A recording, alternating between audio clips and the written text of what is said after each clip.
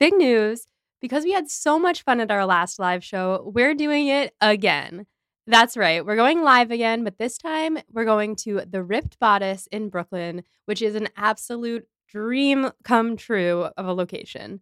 This show is going to be part of a larger romance festival being put on by Fish Market Theater Company, and I'll give you details about all of the awesome events that they'll have going on that weekend soon. But for now, head on over to the ticket link in the show notes and get your tickets for our performance, which will be on March 9th at 7:15 p.m. Eastern Time. We don't have streaming set up quite yet, but we're working on it because we know a lot of you aren't in New York.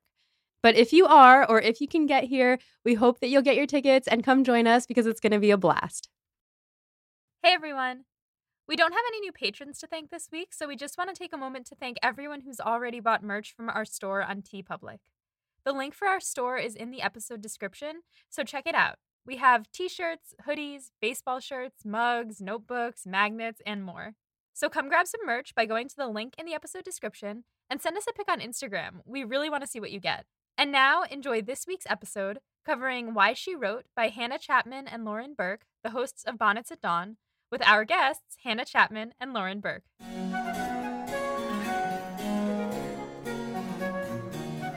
This is Becca. This is Molly. We're here to talk about Jane Austen and others. Today we're talking about a really great new book called Why She Wrote by Lauren Burke and Hannah Chapman. And we actually have been blessed to actually have Hannah and Lauren on the show with us. So Hannah and Lauren, how are you doing? Good, thank you.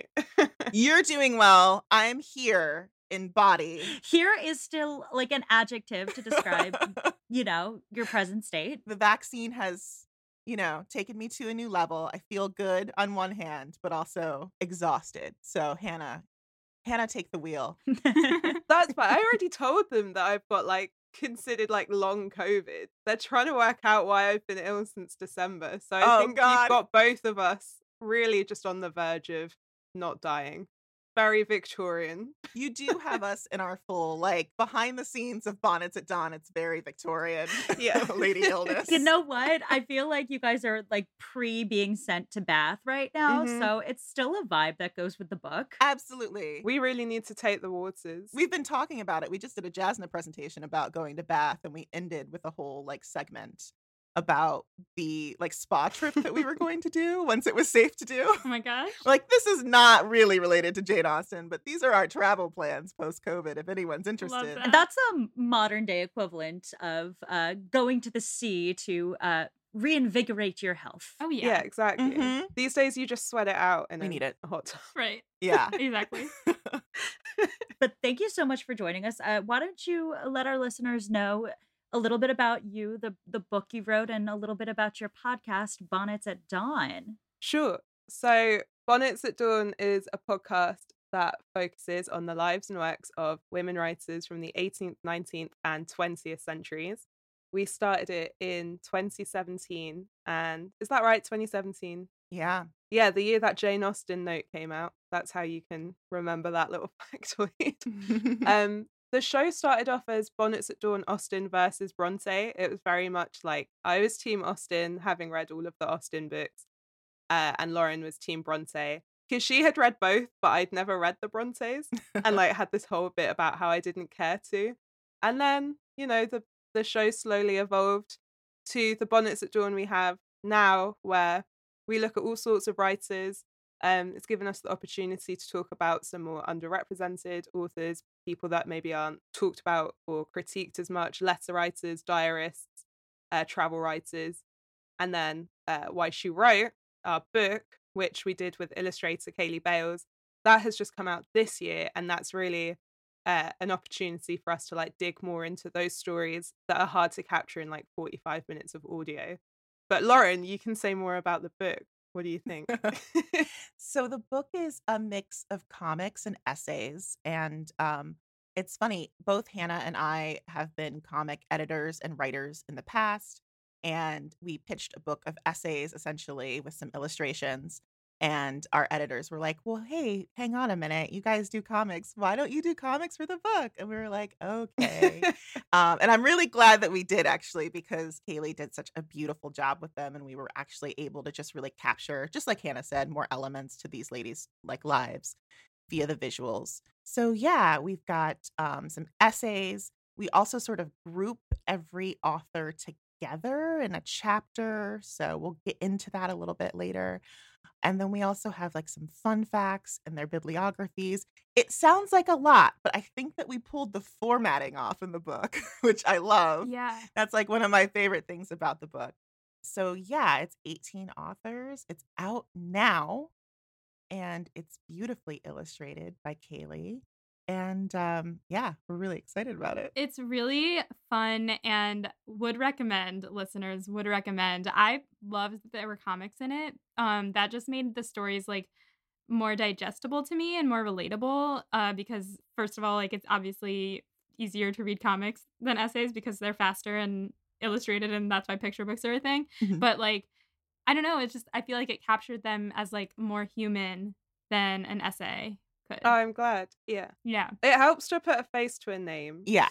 Yeah. Absolutely. And I also, funnily enough, when I was reading it, I blew through this because it reads really quickly because I kind of was looking at it as a collection of graphic novel short stories. Mhm. Mm. And what was so great about it is that the comics imbued a little humor into it and a little whimsy into it. But I also felt like it gave it a little bit of a superhero vibe. Mhm. Like we were reading about like the different Avengers, but instead of Avengers, it was influential female authors. So I very much enjoyed the format you guys landed on for this.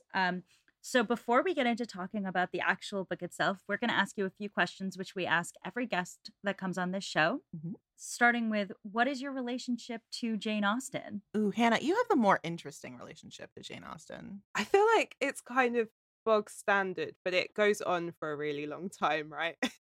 Mhm. One of my earliest memories is watching the 95 BBC adaptation with my mum, but she would videotape it while we were awake and then she would watch it back at night and it was like really low quality. And so I was 5 at the time and I do remember sitting on the sofa bed and like watching this video with my mum. So that was the first time I watched it. And then when I was 12, I went on a holiday with my dad and I was like, "Oh, mum, I want to take a book with me." And she gave me her copy of Pride and Prejudice to read. And she's like, "I think you're old enough to give this a go now." And I did, and I loved it. And then it was like a really nice bonding thing to do with my dad because he then started taking me to all of like the stately homes that they filmed the adaptations in. So I'd watch the adaptations with my mum and then I'd go and visit the homes with my dad. And then yeah, just bit by bit, my both of my parents really encouraged it. And then by chance, when I was at university at Bath Spa, I worked at the Jane Austen Centre for a short time for the summer. Oh, wow. Yeah. And I like got to wear a costume and stuff, which I was really into. Oh my God. I love that. They asked in the interview, they were like, "How would you feel about costume?" And I was like, "Oh, sign me up, like 100%." Yes. I really liked that job. And I was really lucky because Lauren and her husband once came and I got to do them like the introductory talk and take them through the exhibit. And this was like years before Bonnets at Dawn was a thing. And yeah, so it's never been like I didn't study her at uni or anything, but she's kind of been like this repeat figure and influence in my life. Like just all through growing up. So yeah. I don't think my story is as interesting as Hannah's. I think that she was on summer reading, but I can't remember what year. So I think it was Pride and Prejudice, which was the first book that I read by Austen, which I loved. Pride and Prejudice is still maybe my favorite, and I get called basic all the time for this, but I don't really care. This is a no judgment podcast for whatever Austen takes you have. So yeah, I think that was like my favorite book. And then obviously after that, checked out the adaptations. I think in my earlier years, I probably would have called myself an Anglophile. We've had a lot of talk on the show about like what being an Anglophile is. If I still am, unclear. But I started going to England like a lot. So my mother-in-law, I'm very lucky. She worked for United. And so I could fly all the time. So I spent most of my 20s just taking trips. And I would just go to England like all the time and go to a bunch of stately homes. And then, of course, when Hannah and I became friends, I would go and visit Hannah all the time. So, yeah, I think that trip to Bath that you were talking about, that was my honeymoon. Oh when my I went to see God. you. Yeah, and I gate crashed it. Yeah. And on my way there, I read Persuasion for the first time all the way through. So that was really great. It was a really great experience. And then after that trip, Hannah and I were working in comics, but we were like, man, we should do a Jane Austen project someday. But we just couldn't figure out what exactly to do because there are 1 million books on Jane Austen, right? So we were always sort of like looking for an angle, and it was always something that was sort of in the background. So I think for most of that time, we were just sort of digesting material and just like thinking about it. Like, would we do this? Would we do this? Would we do this? So yeah, that's sort of my relationship with Austen. It's not as intense as Hannah's, but I do love her. I think those are both lovely stories. Speaking of stately homes, I want to give a shout out to our listener, Sarah, who this morning went for a walk by the 1995 Pemberley, which I forget the name of the actual house. And she took a picture of our podcast in front of the house, and it made my whole day. That's really cute. It was very sweet. Yeah. All right. Question number 2. What is your favorite work of Jane Austen's? Oh, I'm basic. I think it's still Pride and Prejudice, but it changes though because we do read-alongs on the show and we get experts on, and then we have our listeners sort of weigh in with their comments, and we read alongside other texts. And so it does change. Like I feel very, very passionate about Northanger Abbey since our Northanger Abbey read along. So it changes all of the time, but I think Pride and Prejudice is my constant, or maybe that's just because we just wrote about it and I've been thinking about it a lot. It's okay if Pride and Prejudice is your favorite. It's a great book. It's very funny. Persuasion is my favorite. I've had like an up and down relationship with it. I remember reading it the first time and not like giving it much thought, and then I read it in my mid to late 20s and I was like, yeah, I had like this like unrequited love situation going on, so I really related a lot to it. And then I read it again more recently and I was like, oh man, I had like the wrong take on it. Like I had a really different take when I read it after that whole situation that I was in. So it remains my favorite. The book that I probably had more of a reaction to is I read Mansfield Park and really didn't like it the first time I read it and just had no interest in rereading it, and then reread it for the show, and now I still don't like Fanny Price. Sorry, but I really like the book and I really like everything that Austen is like doing with it, and I think it's a really interesting book. So Mansfield Park is probably my second favorite just in that sense, but Persuasion's number 1. I like all of them. So she has a very consistently good canon. I don't think Yeah. some people think there's a weak link. I don't think so, as far as I've read. No, I don't think there's a weak link. I don't know if I'm going to be able to read Mansfield Park with a straight face because do we think that the people who wrote Funny Girl based Fanny Price on Fanny Price? No. Or is that just a coincidence? Coincidence, I'm pretty sure. I'm 90% Yeah. sure that Fanny Price is based on a real person. Oh, she is. She is. She is. Okay, Barbara stans, don't come for me. I love my girl Babs. I just forgot. And then also, yeah, I'm just going to be thinking about her the whole time. So headcanon right now. Barbara Streisand is starring in Mansfield Yes, Park. Barbara Streisand starring in Mansfield Park. That's going to be on the record for 5 years down the line when we get to that book. Hannah, Lauren, you guys could laugh at that with me.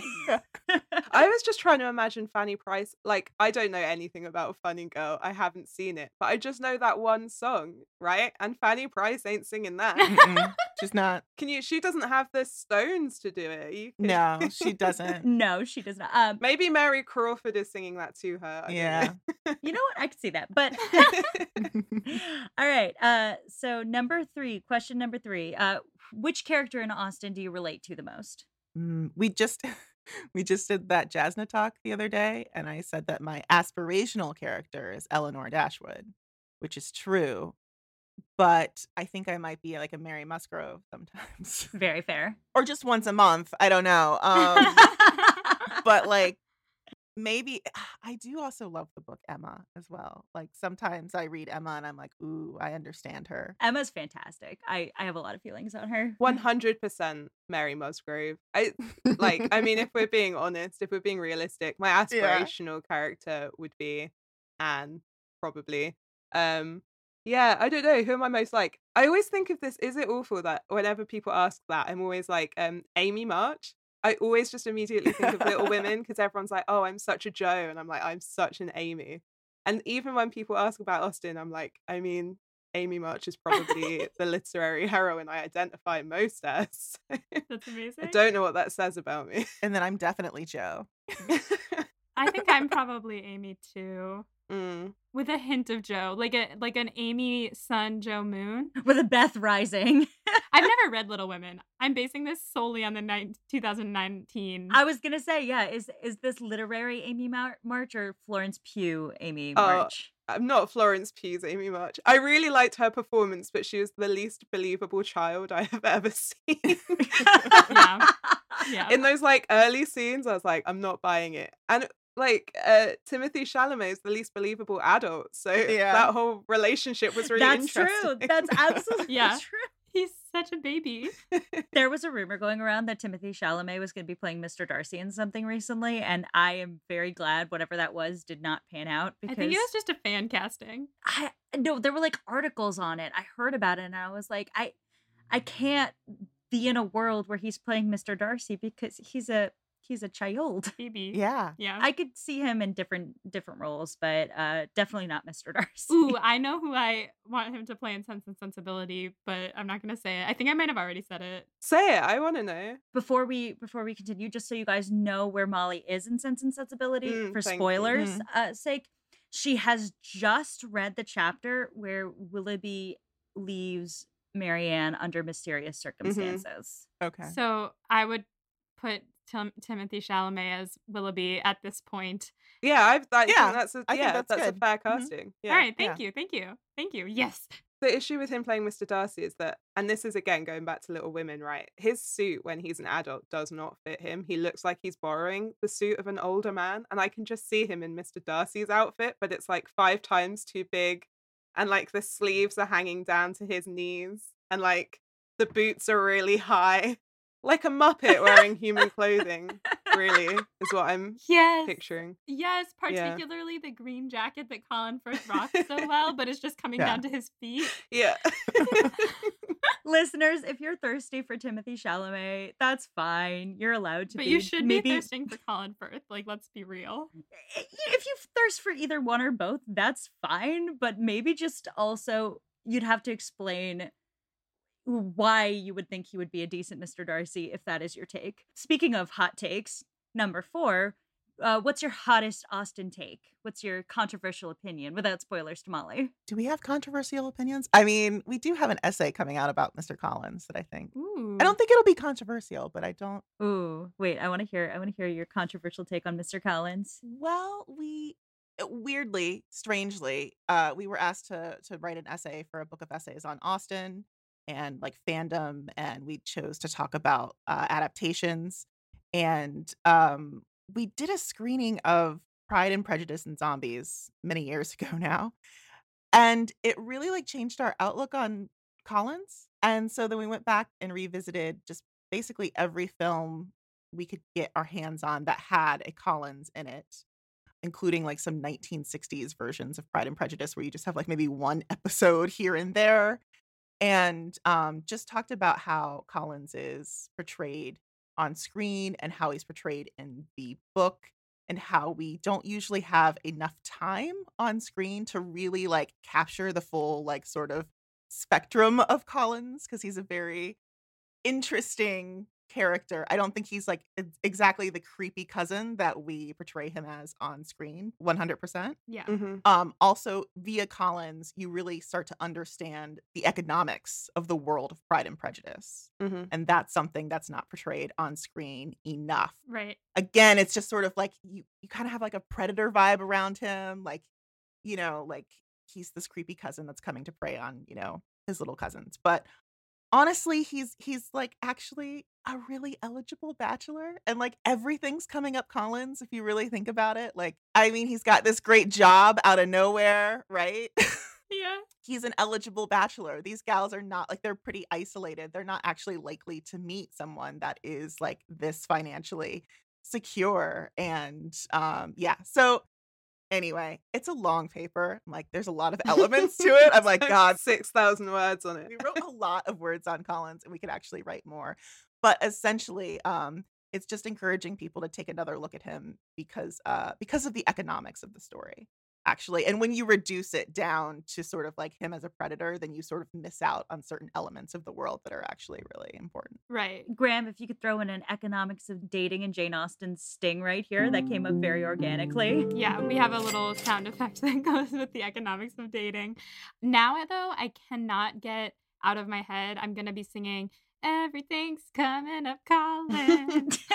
I believe that is in the essay. I mean, also, if you think about him marrying Charlotte, too, I mean, he's got a good deal at the end of that book, right? Oh, He's got yeah. a great happily ever after. He has an amazing deal. Yeah. That's a good hot take. I feel like that's a very fair hot take to Mhm. take. Mm-hmm. I think our listeners will agree. Yeah, I guess my hot take is that I think that Jane Austen wrote Northanger Abbey when she was a young woman, and then it was abandoned for a really long time. And I actually think that she revisits a lot of the ideas that she begins thinking about in Northanger Abbey in Mansfield Park, and there's a lot of parallels between the two books that aren't necessarily talked about. And in my opinion, I do think she's drawing a lot on the fact that her older brother was adopted by a wealthy family and what impact taking children from their sphere and then them like returning can do to a family and like the different. And I think she touches on it really briefly at the end of Northanger Abbey, and then in Mansfield Park really goes into it a lot deeper.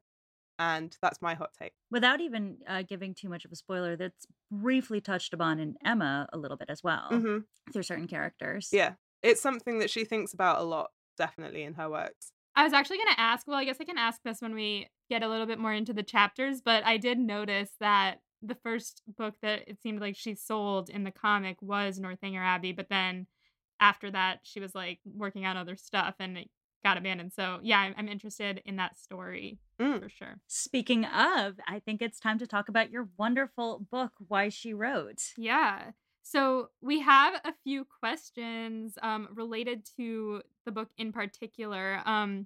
So in the intro of the book, you say you started the podcast initially because you wanted to talk about classic lit together and you were like hanging out debating and you talked about this a little bit at the beginning of the podcast, but what got you both into like classic literature in general as a whole? Like what drove you to this path? I think for me, this it's pretty easy. I love history and I love reading.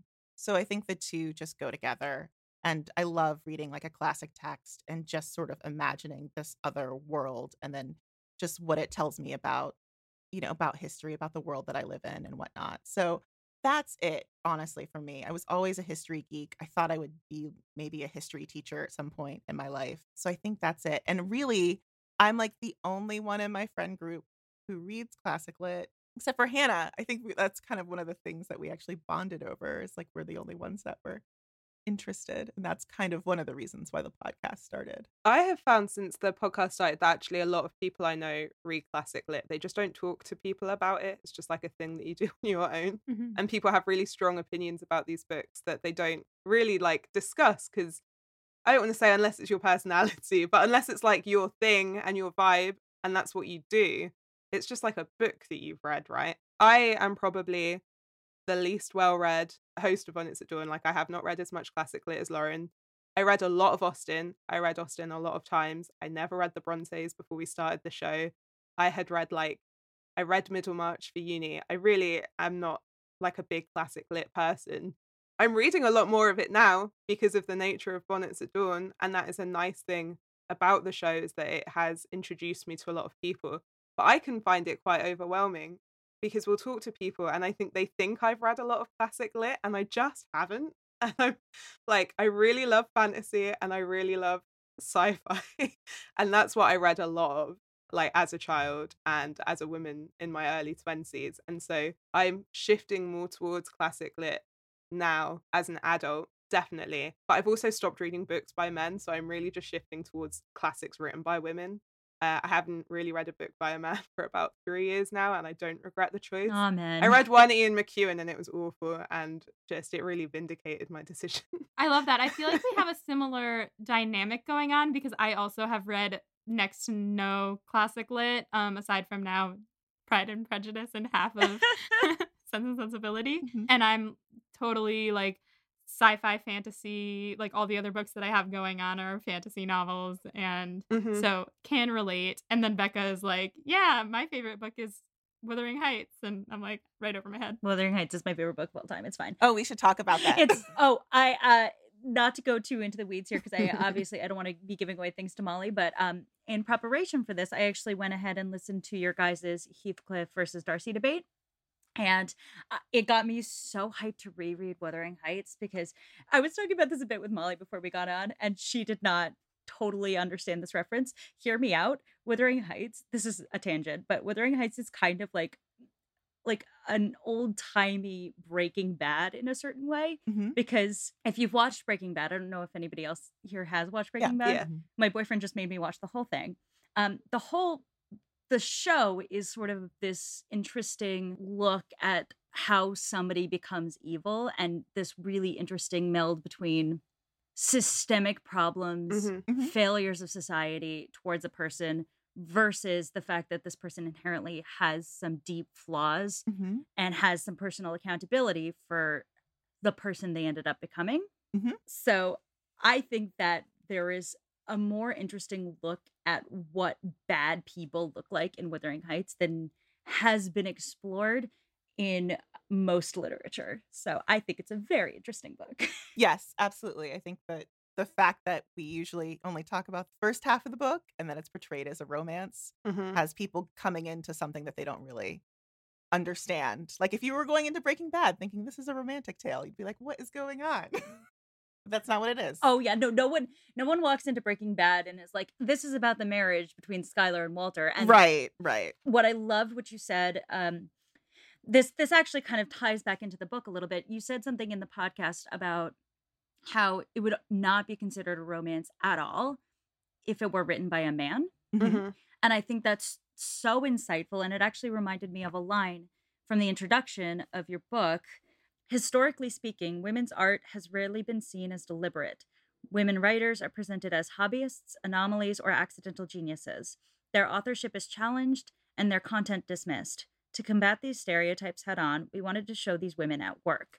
I loved that because I think that there is this conception that it's like chick lit to Mhm. read Mhm. Austen or Bronte, but in reality, these are some of the most important writers that ever lived, and we got to give them their due. Yeah. Yeah, absolutely. I find it insanely offensive that like chick lit is even still taught as a class.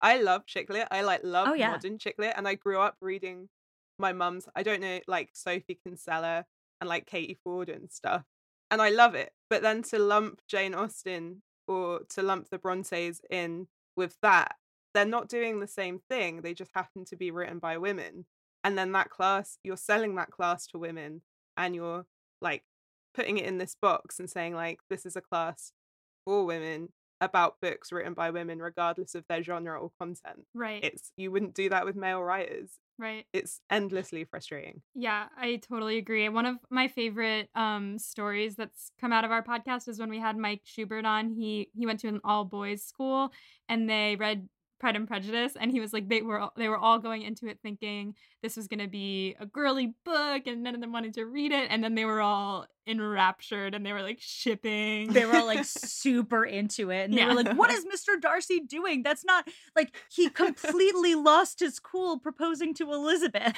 I would love to be a fly on the wall with those boys having Yeah, like their seriously. discussions. Yeah.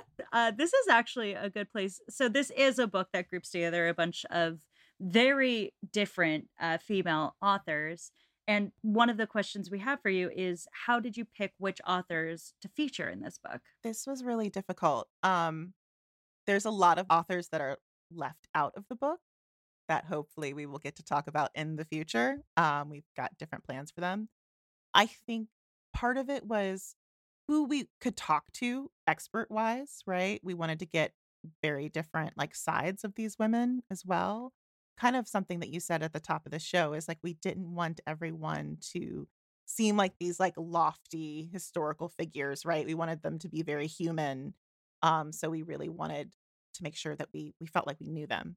But then also because they're kind of grouped together in these sections, we wanted people that had like literary ties. So a lot of them are related, or they're reading each other, or they're responding to each other, or they're doing the same thing in the same genre, essentially, or they're having the same sort of publishing issues and problems with copyright and all of that good stuff. But yeah, it was really difficult. It was really, really hard. I always think it's interesting, like the authors that didn't make it in. There were one or two that we had even like started work on that essentially got cut. Originally was writing about Edith Eaton's sister, Winifred Eaton, and found her story to be.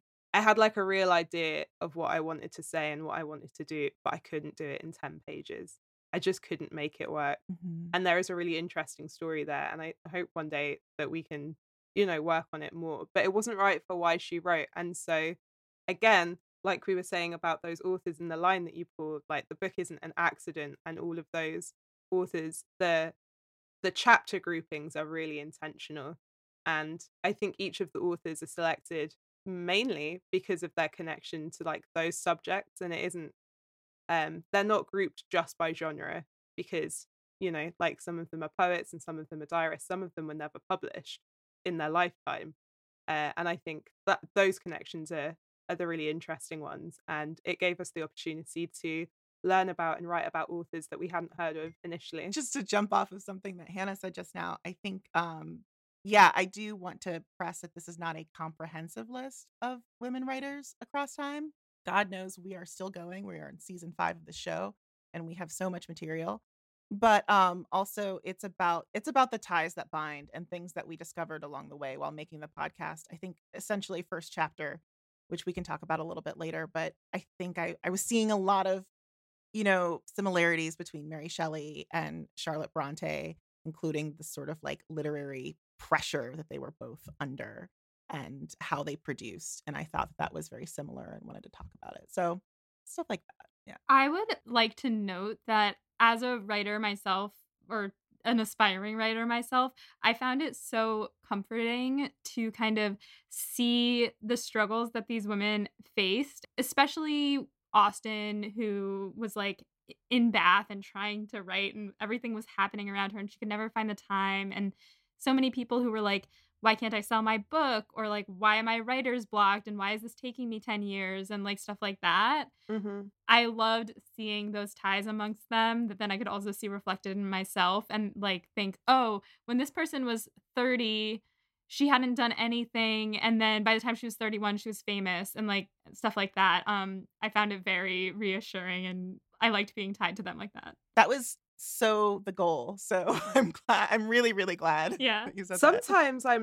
Sometimes I have nightmares about the parts of the book I wrote, and I'm like, I hope these things don't happen to me. And I wake up and it's just because we spent so long working on it.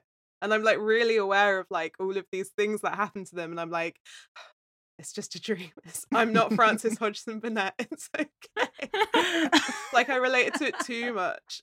I love it. Speaking of all of the different women that you profiled in this, we're curious who, if you can pick, which one is your favorite writer and why? And we can all go through and talk about our favorites and why. I don't know if I have a favorite because I love them all for different reasons, right? Like their life story or what they wrote. That's very, very difficult. But I will say this, over the course of doing the show and like reading through all of her work, the person I relate to the most often is usually like Louisa May Alcott.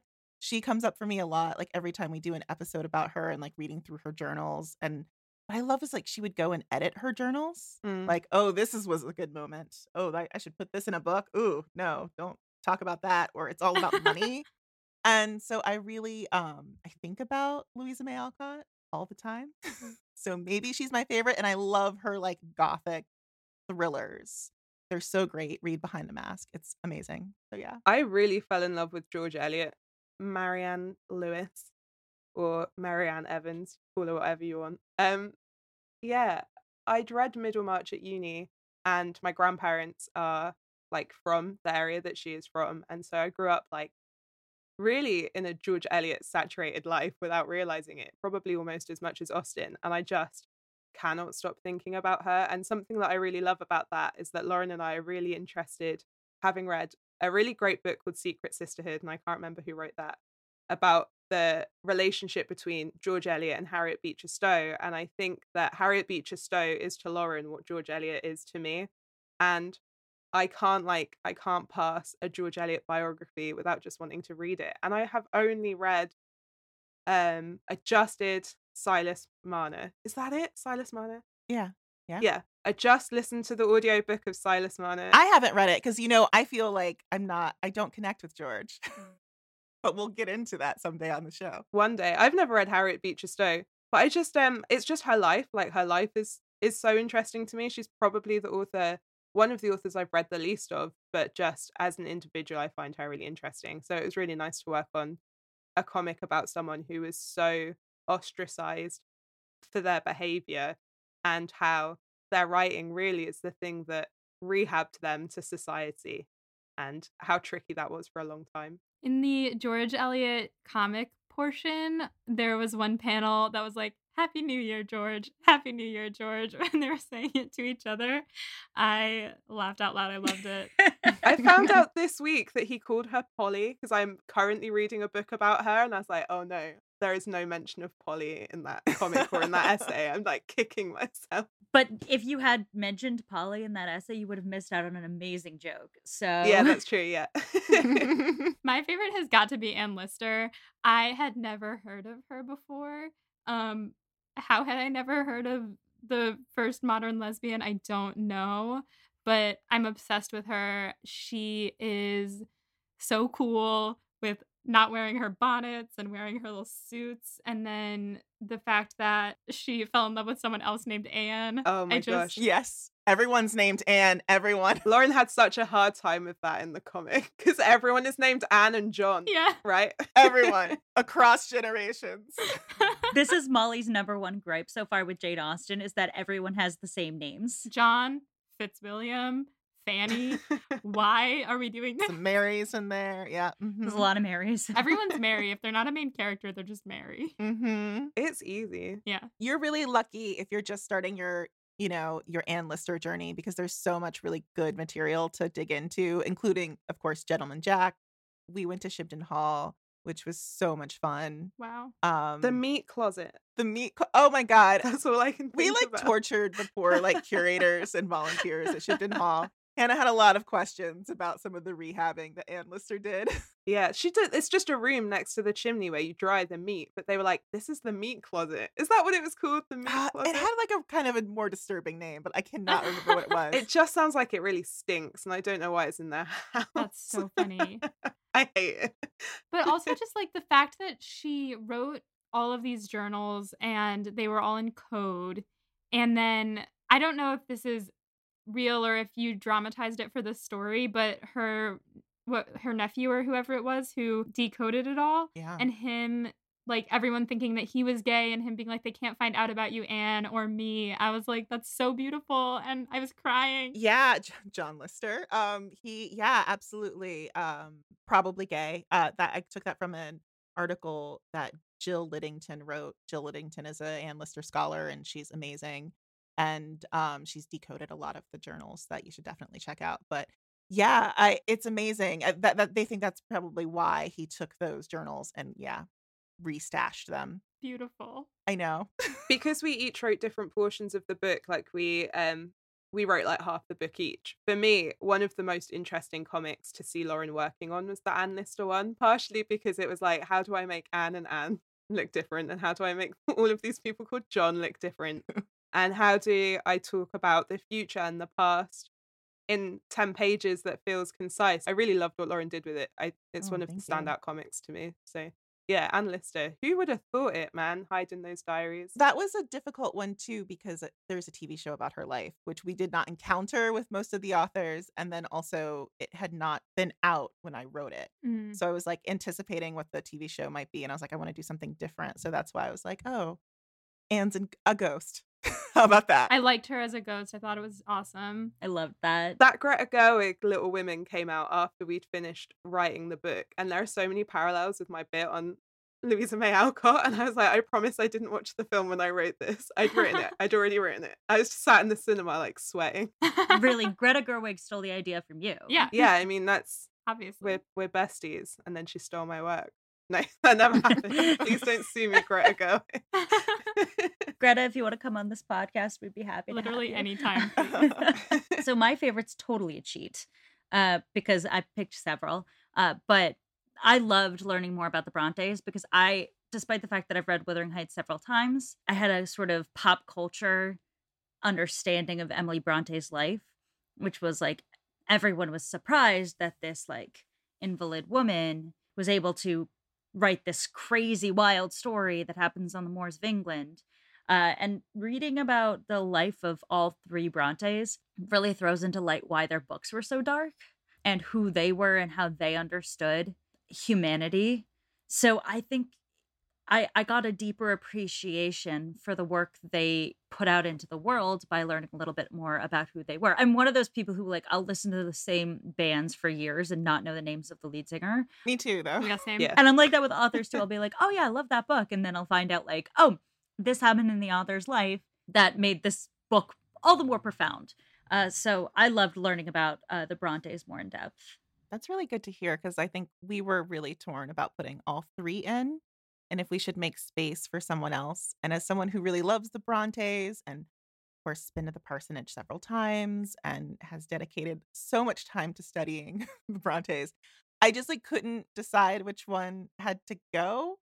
And for me, it felt like I really wanted everyone to understand them as a trio as well and get different perspectives on them. Like Hannah wrote the Anne chapter actually, and the Anne comic ends up being one of my favorites in the book, actually. I loved writing about Anne Bronte. Anne is the gateway Bronte for Austen fans. Oh, So that's good to know. Anne was Anne was a close second to the Anne that I chose for my favorite. And I thought that having all three of the Brontes, like in separate chapters too, we got to see them as a trio and see different sides of them for each thing. So like when we zoomed in on Emily, it made so much more sense why in the Anne chapter she was like, I'm not going with you to London. And I've never read any of their works. So to me, I enjoyed getting to know them separate from their works so that now when I probably eventually do read their works, I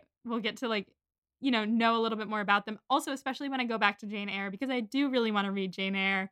I did start it once and I would like to finish it. Molly, you are going to love Anne Bronte 100%. Yes. 100%. She is incredible. I'm so excited. She's really good. She's the best Bronte. Don't read Villette. Don't bother. All right. And on that note, I think we're going to dive briefly into each chapter of the book and maybe just ask you guys some quick fire questions about these ladies and different fun things we might have picked up. I did try to make a web of every time Austen was mentioned. You can see I have like my tabs. Oh, nice. Our listeners can't see them, but a few of them Perfect. did fall out. So when I was going through and putting them into the outline so that I would remember where she was mentioned, I've probably missed two of them because two of my tabs fell out. Well, the book kind of like at one point was very much a like 6 degrees of Jane Austen. So that's why you've got a lot of tabs in there. Yeah. I loved that because for me, having only read Pride and Prejudice and now part of Sense and Sensibility, I liked seeing what kind of overall vibe Jane Austen imparted upon the world around her / what was kind of influencing her. That was really interesting to me. So I guess starting out with the horror of the everyday. So Frankenstein is one of my favorite books of all time. My first question is, was Mary Shelley in a throuple? I mean, yeah, that's what I'm hinting at there. Yeah. Listen, I think there was like even a spicier cut of that essay that my editor toned down.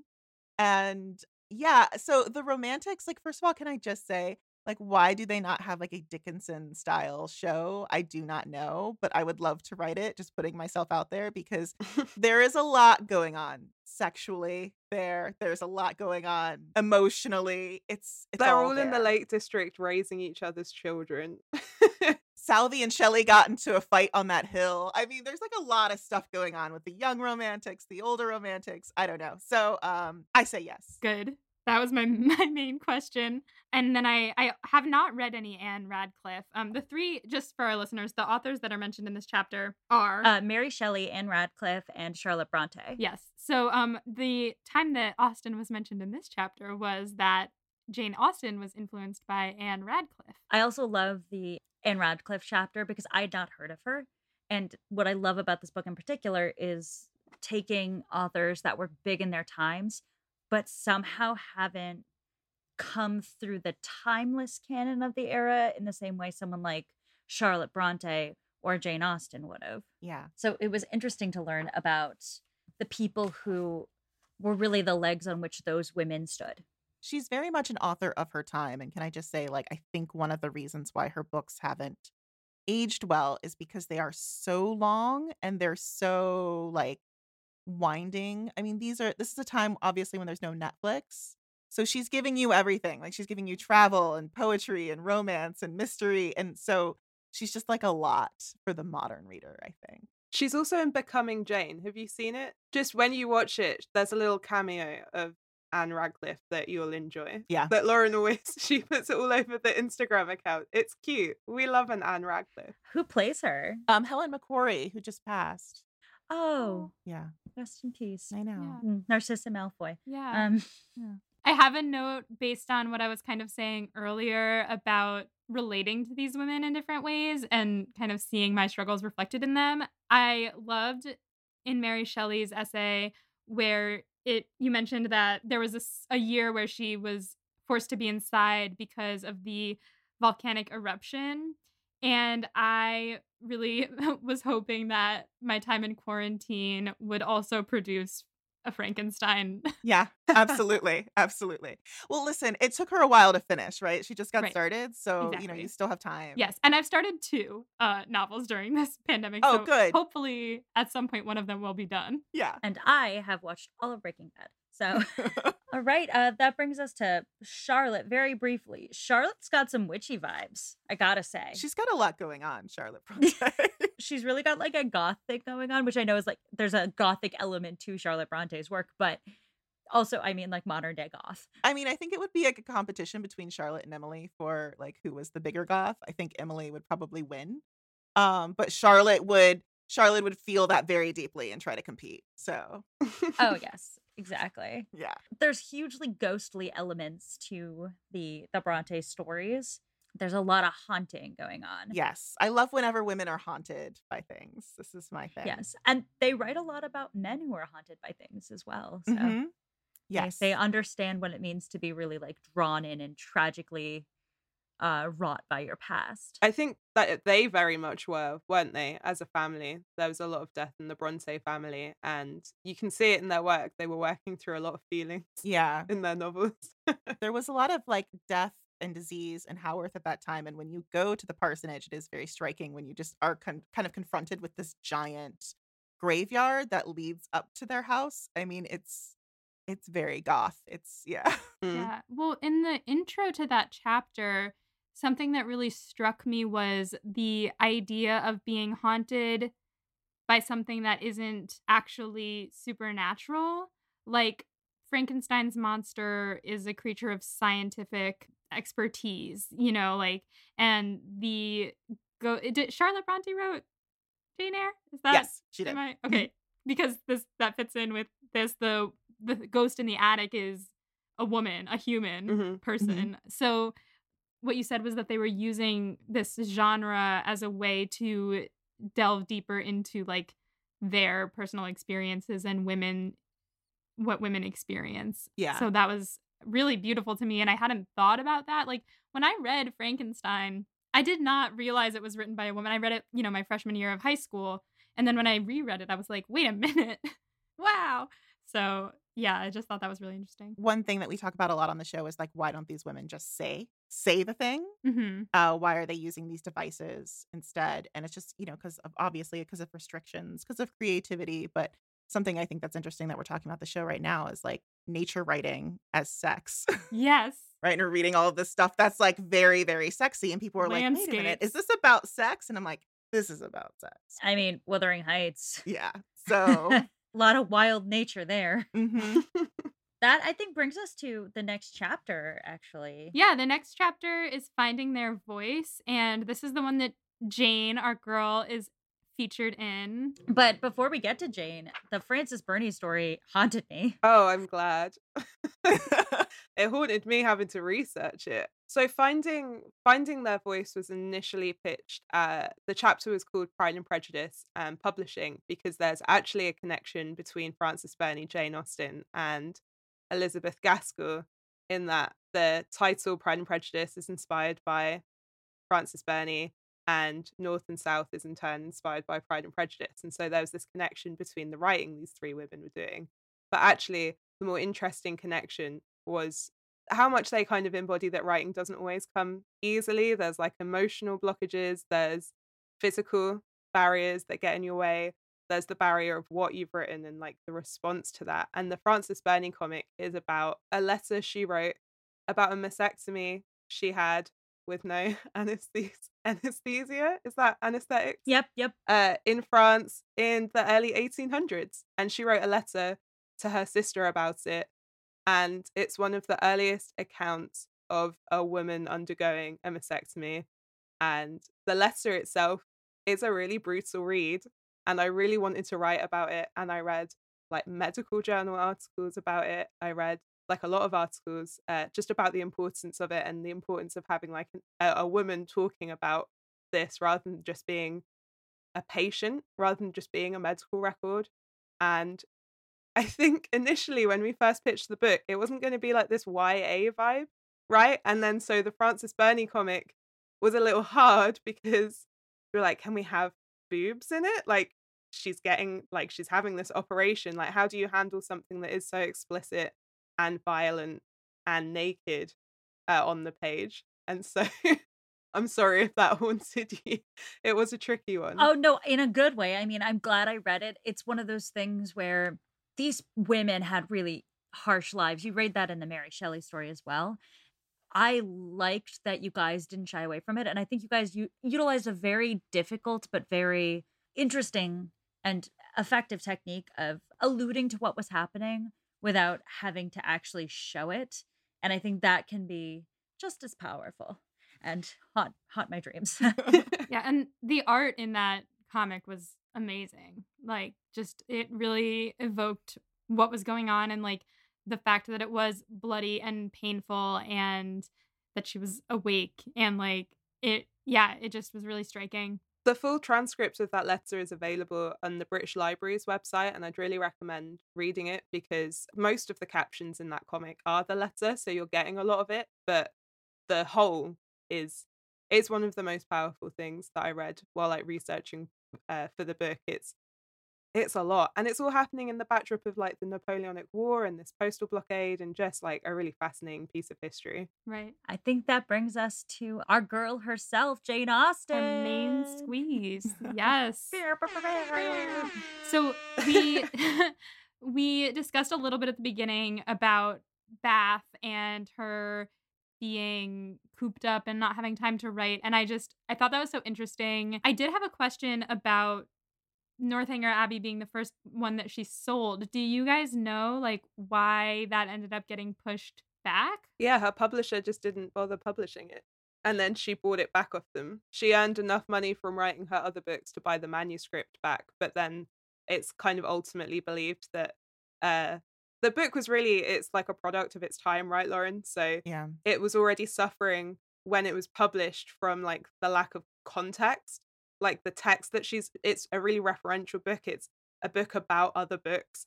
And so the further away from those books you're reading it, you lose a lot of the references. It's really hard for us to read it 200 years later, but people would also have had similar struggles, like not getting some of the jokes, not getting some of the references. when it was finally published after her death. So yeah, Susan was the first book that she wrote, but it wasn't published until she died.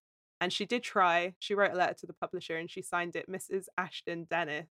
And the initials were MAD, MAD, because she was very angry at them about it. And she bought Yes. it back. She bought it back for £10. What a sassy bitch. I love her. That's why it's like she's not just a hobbyist. Like she really wanted to publish. She really wanted her work to be out there. And this whole idea of her just being someone who wrote at home, you know, something to do. That is an image that was really put about by her male relatives. So don't listen. Our patrons get little fun facts about Jane Austen. And one of the fun facts we did was we did a little bit about the biography her nephew published and how condescending it was. There's a lot of like reputational fixing, and it's why we misread some of her books today. I think it's something that came up a lot when we did the Mansfield Park read along, was just how that early like reputation protection that they thought they were doing has really affected how modern audiences relate to her work, and why she's really picked up by like a lot of conservative readers. Mansfield Park is not necessarily my favorite Austen, but I think that it is undeniable that in Mansfield Park, without giving things away to Molly, it definitely touches on a lot of stuff that gives you a better sense of Jane Austen's knowledge of the world outside of her little patch of England. I just feel like you have to look for it, because if you take it on face value and you read it as a romance, which is how we're taught to read it and how we expect to read it, especially based on the adaptations, I do think it's possible to miss it. So I do understand why people's readings of it have been a more shallow reading. That's definitely what I struggled with the first time I read it. And I don't like Fanny as a heroine, and I think I had to come to terms with the fact that, yeah, again, we talk about it on the read along, but she's a questionable moral center of the book, and I think it's intentional that we don't always agree with what Fanny's doing, because I think you're meant to question what everyone in that book is doing. I would suggest too, if you guys are able to get a hold of like the play text, something we've sort of been doing with some of our read-alongs. Kate Hamill actually did a really great version of Mansfield Park a couple of years ago, and if you're able to read that too alongside your reading of Mansfield Park, I think it's really interesting. It's great for discussion. It highlights some of those bits of the book that are very relevant for today.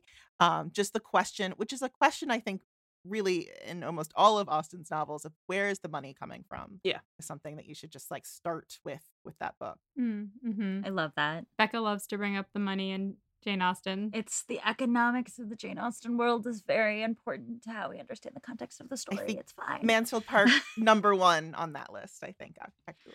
Yes, I'm really struggling to not spoil for Molly because I'm like ready to like go on a tangent about it, but we gotta save it. We gotta save it. So the next author in this section is Gaskell. Gaskell. Yep. Yeah. Gaskell. You smashed it. Great. And she's the one who wrote the Charlotte Bronte memoir, biography.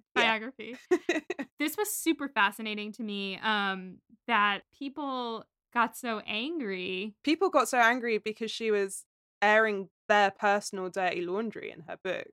She was talking about affairs that living people were having with members of the Bronte family. She was calling a school out, a real school, where children had been mistreated and allowed to die, like all sorts of stuff. So the things that people were getting angry about, as well as people that were getting angry about Charlotte Bronte's morals, although we know that Elizabeth Gaskell left a lot of stuff out because she was trying to protect Charlotte Bronte's reputation, but she wasn't holding back when it came to other people. And so it was those people who were like, you need to rewrite this or we will sue you. Yeah, I thought it was prescient for today slightly, because this is sort of how social media works. It's the oversharing, and then a huge pushback until it kind of ruins her life. I didn't realize the extent to which it affected her life, but I think it's beautifully illustrated, and I found this one relatable as a sort of worst fear scenario. Yeah, this one keeps me awake. Yeah. Lauren always says, and she always says, like, oh, thank God we write about people that are dead. Yeah. Like all the time. We don't talk about authors that are living. Yeah. And a lot of people have been asking us to do like Bridgerton stuff. And I'm like, I don't talk about living people. Yeah. It's not my bag. Never has been my bag. Us two relate. But what was most interesting to me was that the reactions were so on opposite ends of the spectrum, because the people who were talked about were obviously very angry, but then other people were like, it's a masterpiece, it's brilliant, great work. It's a beautiful book if you read it too. I mean, it's an amazing Yeah, book. I bet. What's funny about that chapter is you mentioned the thruple bit from the Mary Shelley chapter. The first draft of that, I read this book where it was like Elizabeth Gaskell was having an affair, and I couldn't verify it from any other like sources. It's really contested. And so that comic went through so many edits where it was just like, I just had to make it less of a romantic relationship between her and Charles Norton. Yes, I was going to ask about that, because I was like, wait a minute. Yeah. This seems like something's going on there. And so I also got that vibe, but then she went back to her husband and she didn't say anything about it. So I was like, maybe not, maybe I read into that too far. William Gaskell got a kind rewrite. There was some additional William scenes added. It's hard too, because like we have strong ties to Gaskell House, and everyone loves William Gaskell, us included. Like he's actually we a love him. great guy. I think Lizzie is just like kind of flirty. You know, she's been married a long time. She loves traveling. She's vivacious. You know, I think it's just like a really fun flirtation for her, is my read on it. But yeah, who knows, right? Who's to say? Who's to say? Who's to say? Whomst, indeed. So that brings us to the next chapter, which was one of my favorites, Activism as Art. I hadn't delved into any of these writers before. I've like heard their names on the periphery, so I was very excited to like get to learn more about them. I almost chose Mary Wollstonecraft as my favorite chapter in this. It was really close, because I was familiar with Mary Wollstonecraft's feminist work, shall we say, Sure. that surrounded the revolutions of the late 18th century. I also used to, I dressed up once, but I also used to work at a historical site, but I worked in Philadelphia at a historical site, and it was Revolutionary War history. So a lot of these different thinkers of the time period were very much in my periphery, and I loved reading her story. I did not know what an Escandal woman she was. I loved it. Right? I didn't either. I definitely had a different image of Mary in my mind before we started researching her for the show. And then I was like, oh, interesting. Okay. I was into it. She's a little spicy. She's a little spicy. I see what Mary Shelley is trying to live up to, right? Mm-hmm. Yes, it makes me wonder how much Mary Shelley knew about her mama's excursions. I loved think it. She knew everything. I mean, William Godwin published that book, sort of very similar to the Gaskell biography. He published a biography on his wife, his late wife, and he did everything. No secrets. He just like let it all out. Like, this is an amazing woman.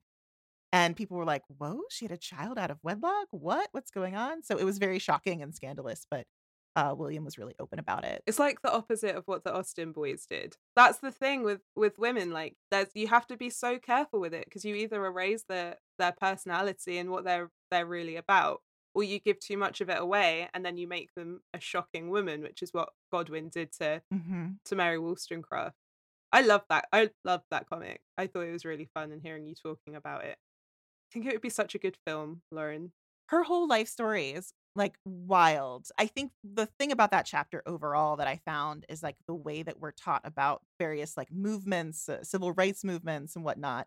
It just seems to have a very clear cut beginning, middle, and end. Like, this happened and this was and then this happened and then happy ending. And now we all have voting rights, you know? So it's just always taught to us in this way. But instead of it, you know, progress is like a really jagged line. And people all have competing motivations and desires for the outcome, and it's messy. Like, it's just all messy. And Mary really, I think she thought she was going to go over to France, see this revolution, and then write this amazing book. And then she was like, oh, I'm here, and it's a total disaster. It's a mess. Like, what's going on? Yeah, that was what I was going to comment on, was like, at first it almost seemed insensitive how she wanted to go about it. And that she was like, yeah, well, there's a war going on. I need to explain why the war is going on. But then there's people in prison and there's blood everywhere. And like, she sees this firsthand. And yeah, I loved getting to see that in the comic. Hello, it's Molly from the future, hopping in to tell you about a new season of one of my absolute favorite podcasts. Hot and Bothered, hosted by returning Pod and Prejudice guest Vanessa Zoltan, is a podcast that treats romance as sacred. You've probably all already heard of this podcast because in their 4th season, they covered Pride and Prejudice. And now, Hot and Bothered is back with a season that is all about romantic films. The first 10 episodes of this new season follow Vanessa as she learns how to critically watch movies by looking closely at the classic 2003 rom-com How to Lose a Guy in 10 Days. After 10 episodes, Vanessa will be joined by her co-host Hannah McGregor, a media studies scholar, author, and podcaster, and together they'll look at romantic films from Casablanca to Love and Basketball to When Harry Met Sally. The show is already so fun after just listening to one episode, and I cannot wait to listen to the rest of the season. So subscribe to Hot and Bothered wherever you get your podcasts to jump into this new season that's all about romantic films, or to enjoy their previous seasons about Pride and Prejudice, Jane Eyre, and a personal favorite, Twilight. Again, that's Hot and Bothered, and it can be found wherever you get your podcasts. Also, this August, Vanessa is leading a pilgrimage to Bath for a 5-day trip dedicated to Northanger Abbey. Now, I don't know anything about Northanger Abbey, but even I want to go on this trip. Together, you and 20 other Austinites are delving into the story of Catherine Morland while immersed in a gorgeous city that features heavily in Austen's life and writing, as you know. So, if you enjoy contemplative hikes, immersion in a new city, time away from your regular life, and the chance to talk about Austen with fans from all over the world, which I know all of you do, then this trip is for you. So, check out Common Ground Pilgrimages at readingandwalkingwith.com. To claim your spot on the Northanger Abbey trip, head to readingandwalkingwith.com/Northanger-Abbey-2024. And now, back to this episode. On the topic of sort of messy intersectionality within voting rights movements, that does give us a great segue into talking about Frances Harper. This chapter was wonderful, and I think it captured some of the best aspects of the women's suffrage movement and some of the worst aspects of the women's suffrage movement. And I loved reading about her effect on the movement and her struggle with it, because again, it feels very prescient today still. Thank you. I remember when we did our Frances Harper episode and I was talking with our expert, who's Joanna Ortner, who's the woman who actually found her lost book poems. Oh, wow. She was, I mean, just our whole interview was just like, oh, this is all same stuff, different day. Okay, this is all the same. So yeah, it was our interview, just it felt so current. And yeah, I love the way that one turned out. Frances Harper was so difficult because she was such an activist for a long time. She's quite a large canon, and we just have very little of her. We don't have a lot of biographies. I think there's one biography that's on the way out, maybe in the next 2 years. But we don't know a ton about her, which is really quite shocking for someone who was politically active for like 50 years. Yeah, especially I think that there is a lot of missing voices for Black women who are suffragettes. And I think that it is really important for women, especially white women, to really make the effort to see those women who were fighting for both rights to vote at the same time. So I just loved the way you guys wrote this one. I just thought it was really well done. I especially loved the last few panels when she's older and there's a younger woman and then like a child, and the middle woman is like, I saw her speak when I was this girl's age, and she comments on how not much has changed in all these years, and the response is, well, I better keep on talking and writing so that they do. Yeah. Thank you. That just like encapsulates all of what we were just talking about. Because I do feel like she really handed the baton in a way to people like Alice Dunbar Nelson, honestly. Yes. Next in the book. Yeah, next chapter. I loved the segue. That was great. Thank That was you. great. We're doing this with all the beauty and grace of a Saturday morning post-vax, long COVID, and just in my case, wearing sweatpants that are too large for me. It's the way to go. So all of our struggles are the same, is what I'm saying. So the Alice Dunbar Nelson bit was also incredibly wonderful to read. She had so few shits to give, and it was wonderful. Yeah. And I love that you guys picked up the fact that she was a queer woman living through the Harlem Renaissance. Yes, many queer women living through the Renaissance, Harlem Renaissance. It's something that we're going to talk a little bit more about later on this year on the podcast. It's something that I could write a whole book about. But yes, what's interesting about Alice Dunbar Nelson, again, another author that has a huge canon that was active for a long time. There's one biography coming out soon. I talked to the person who was writing the biography for the show, but yeah, we don't have a ton of information on her, but she did leave journals just like Ann Lister. And so I think writing this was really difficult because I was trying to get a handle on her personality. And I think it's really hard with her, especially because her journals are very much a place where she goes to vent. Mm. And so you're just getting sort of all of her struggle and anger in these journals and gossip and whatnot. But you don't really know like who she is to other people. Because I'm guessing someone as like successful as she was and great at like, networking and whatnot, she was not, venting at them all of the time. I'm sure she was like very charming and yeah. So difficult chapter to write in that sense, but her poetry is so lovely and her short stories are amazing. Please check them out. The poem that you included in the comic, I Sit and I Sew, is just so gorgeous. And I was like, I need to read more of this now. Alice Dunbar Nelson's one of those authors, like you were saying, Lauren, where you had to go and find an expert, right? Because it was important for her to be in the book. And there has been criticism of the book, and I think it's fair criticism that there aren't a lot of women in colour covered. But they're not remembered, and like there aren't biographies, and their works aren't available. And a lot of reaching out, a lot of conversations happened, especially for the Alice Dunbar Nelson comic that Lauren wrote. And I think it's a testament to her inclusion in there that Lauren like had the patience and the time to seek her out because she felt like it was an important author to include in the book. And I'm like so thankful for that research that Lauren did like on that chapter, because otherwise it would have just been white women activists. Yeah. Because that's who's available. So I think too, for me as a woman of color, it's important to get their stories done and it's important to get them done right. This is something that we want to work on more in the future, but we also have to change the framing of our future books and we have to change the framing of the way that we do research. Essentially, something that I'm writing now, and I like stumbled across a quote the other day, and I believe this woman's name was Margaret Ezell, but she said that like the literary histories that we're presented with are way more diverse but chaotic than what we like plan for. And so I think we on the show and for the book have just done a lot of traditional research. And now we have to change our brains and get more in this like chaotic way of thinking and look for things in a different way for some of the episodes that we're producing and also some of the future work that we're producing. Well, history is always formed by the present in my mind. And it is incumbent upon us as people who enjoy things from the past to reach back and also find things that are less covered because they were erased. So that's the work of our generation and us individually as people with platforms to form history based on the current present, which is a present that understands that, hey, there were not just white people in these time periods. It's not like Black people magically appeared in 1950. Right. Right.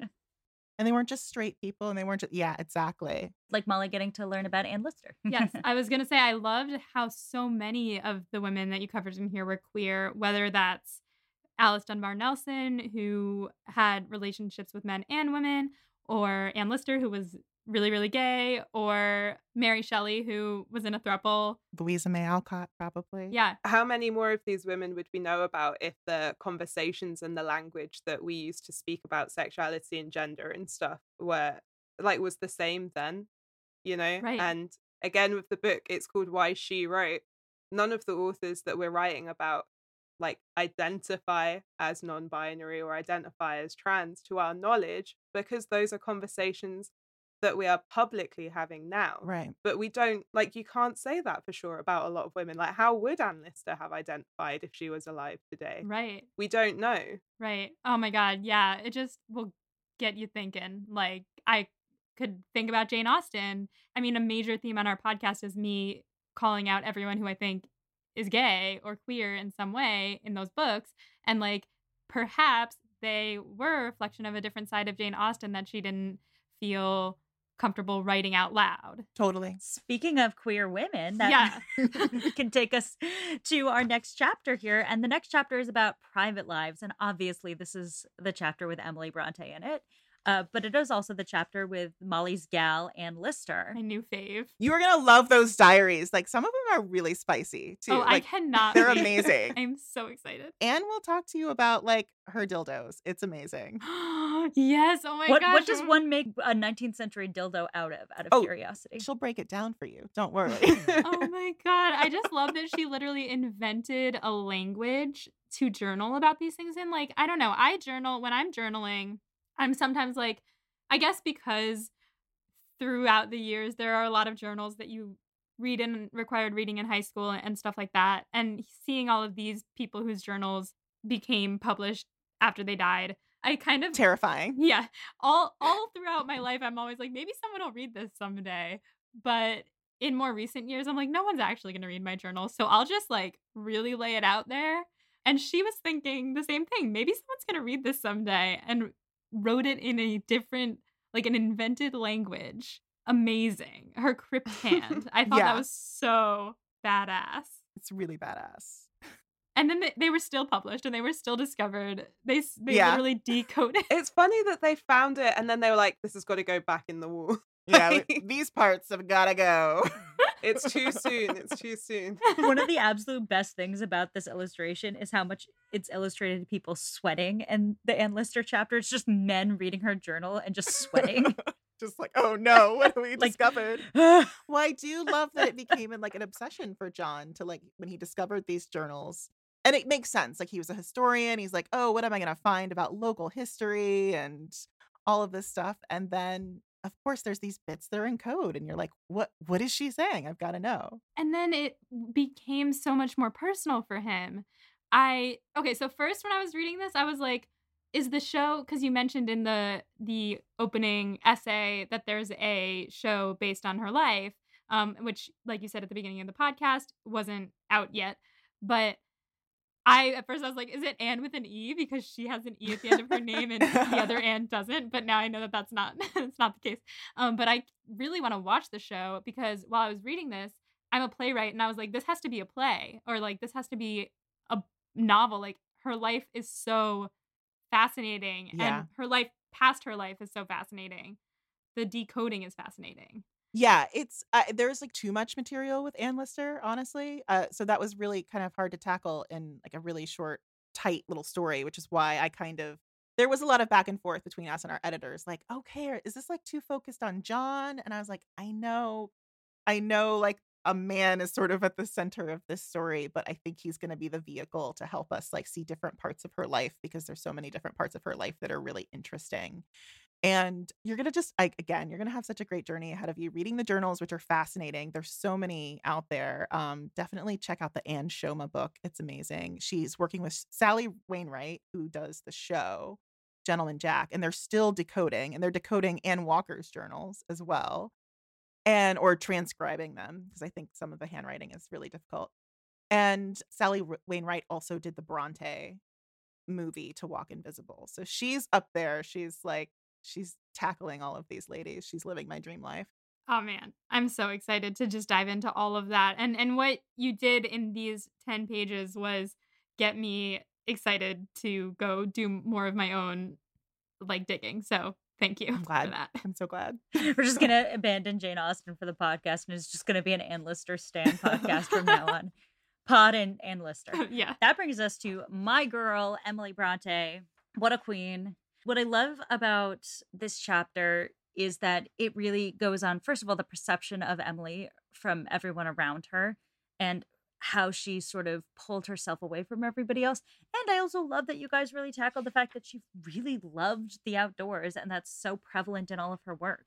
Mm-hmm. For those who haven't read Wuthering Heights, it's kind of hard to describe how much the Moors are a character in Wuthering Heights. Yeah, and her poetry as well. I mean, I feel like it's all sort of started outdoors, right? I feel like that's where she goes to think. That's where she's like the most at peace or at home. And I feel like that's where all like the composition begins out there. And then she uses various like natural elements to kind of like weave her way into her work. We're doing L.M. Montgomery right now on the podcast, and I feel like I've been seeing a lot of parallels between Emily's writing and her poetry and what L.M. Montgomery does. very effortlessly with nature as well. So yeah, Emily was one. I mean, she's one of my favorites. We've done a lot of episodes on Emily, including a panel that we did at the Parsonage, which was called like I think we were like decoding Emily or discovering Emily, where we had various Emily experts on this panel just talking about myths and misconceptions and like who was Emily. And like she still is just like a big question mark, right? We don't really know. And yeah, I was really like, oh, should I cut Emily from the book? But then I also loved that she like may have known Anne Lister. You know, I thought that was really cool that they may have crossed paths. And also I just wanted to put her in context with the other Brontes because I know so many people don't know who wrote which. And I was like, let's clear that up for anyone that reads the book. Like me. Yeah. But also that because I have such a close relationship with Emily, I think writing about the authors that we are very, very close to or that we love was actually maybe a little bit extra difficult because I haven't worked out my feelings on her and I feel like I project onto her. So that's why you have like a panel like in my high school classroom where I'm just like, what does this mean? Like, I don't know what's going on. I don't know who she is. I'm confused. So yeah, I think I'm still trying to work out my feelings on her and who she is. I really just loved getting to know all three of them as a trio. I loved that their pseudonyms were they were like Acton, Ellis, and Kerr Bell. Yeah. That. Weird names. Yeah. Weird names, but that they started with the same letter as their names. I really want to read these Gondal poems. They're really interesting. I'm currently in the midst of reading the Lord of the Rings series for the first time. Mm-hmm. I was going to say Gondor too. Well, also, what I was going to say is I hear a lot that J.R.R. Tolkien's really like the father of fantasy, but to hear like that these Bronte sisters were creating a fantasy world well before Tolkien was is kind of one of those things where I'm like, oh, damn, I wish they'd really run with that a little bit more. So they could steal the spot. Oh, man, yeah. If we could go back in time. No offense, Tolkien, but a little bit. Also, he's the father of fantasy, but like, I listened to the Lord of the Rings audiobooks. I've not like read them for the first time like in 2019. And if you think about it as him writing about the First World War, especially by the time you get to the stuff with all of the orcs when they get to like Moria, I mean, he's the father of fantasy. He's writing about war. He's writing about being at war. He's writing about being in the trenches. He's writing about what he knows so, like, just so deeply, which is what the Brontes are kind of doing to an extent. But I actually think they're doing something very different and very powerful. It feels like less direct. Like, it's less about, like, them, right? Yeah. Does that make sense, It's like their childhood writings are very much like D&D. And so if you like this book, you will probably also like a book by our friend Isabel Greenberg called Glasstown, which actually we have the same publisher, Abrams Chronicle. You can get it from them. But it is about the Brontes like childhood, their juvenilia. And yeah, it's like D&D, it's fantasy. And I think for Emily, it was very much for her, right? This is like her escape. And I do think that it just wasn't for anyone else. And I don't think she thought anyone else would get it or needed to get it. I think if Emily had her way, if she lived in a different time period, she just, or if she had even been born a different class, she would have just been like, you know what? I'm just happy being a housekeeper or just a baker. And I just write on the side for fun. Like, this is not, not to reduce her to a hobbyist or an accidental genius. But I don't think that was like her joy wasn't coming from publishing. That was very much Charlotte's drive. Yeah, publication is very much not a motivator for all of the women covered in the show.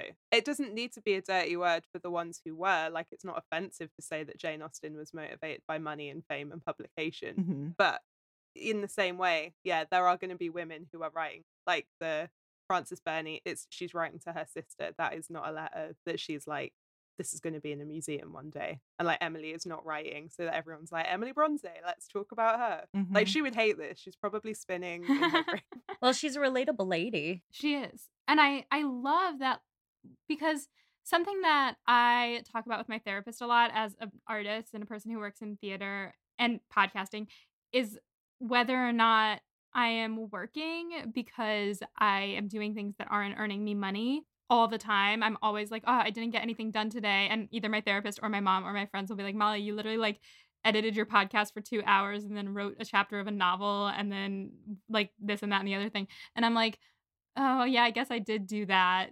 And what you get at in this book is that just because you're doing something not to be published or to be published, like, it doesn't make you less valid in that that's what you do. So, like, Totally. she was writing, really writing, and just because she didn't really want the recognition for it, it doesn't make it any less of a valid path. Mhm. So I loved that. Emily anecdote, I bought her 300-page book of poetry, and as I was buying it in the bookshop, the young lady at the till said to me, "It's a shame she didn't write more." And I was like, this book is 300 pages. Like, Right. what do you want?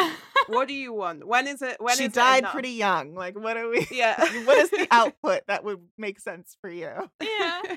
This is something that artists talk about a lot, is like the love of the art versus the business of the art. And making art your job is something that requires a separate skill set and a separate drive and passion than the art itself. Now, if you're a person who just wants to make art, no shame in that. But if you're a person who wants to, make art for a living, you have to learn how to network. You have to learn how to get an agent. You have to learn how to do all these specific things. So if you compare like an Emily Bronte to a Jane Austen, Emily Bronte is just sitting there being like, okay, how is this rhetoric fitting into this poem? Does it capture what I want it to capture? Whereas Austen's like, all right, I've written my book.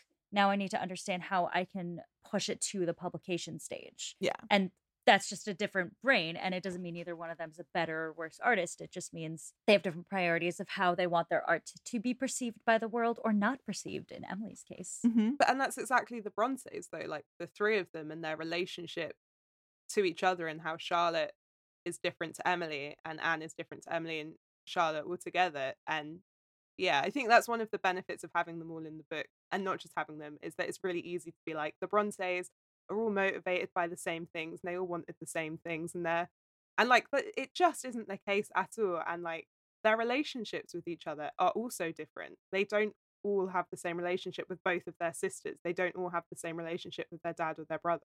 And you don't often get that. It's very complex. Yeah. Yeah, you don't. Yeah. And I think, their relationship to publishing could fill books, especially Charlotte's. So the next chapter is Elizabeth Barrett Browning, and this is the sexy chapter. Yes. Love romance.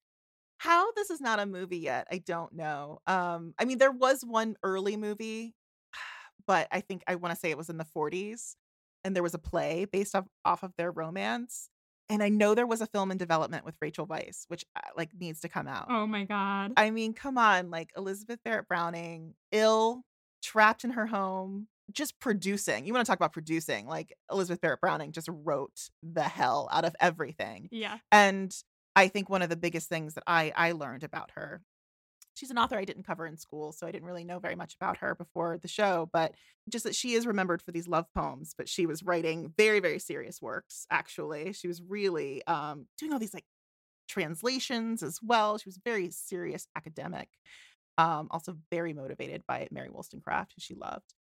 And then just, Robert Browning is just like, I love you. Since this love letter, I want to be with you. I want to marry you. And she's just like, what the hell?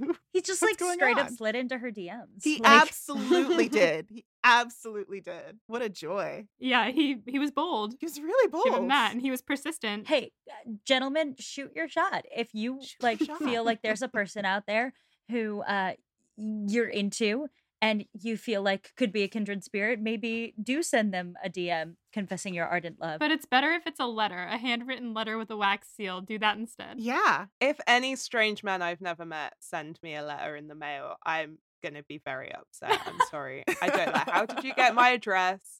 Why is your handwriting so neat? Like, That is something I was a little bit like, this is a little bit weird. The fact that he sent one and then she didn't respond to that, or did she? He was just persistent. He was pretty persistent. I mean, I think he was also encouraged, and I cannot remember if I included this or not, because it's kind of like a long lead up into their stuff, but he was producing this work and people were like, he's okay. Like, he's fine.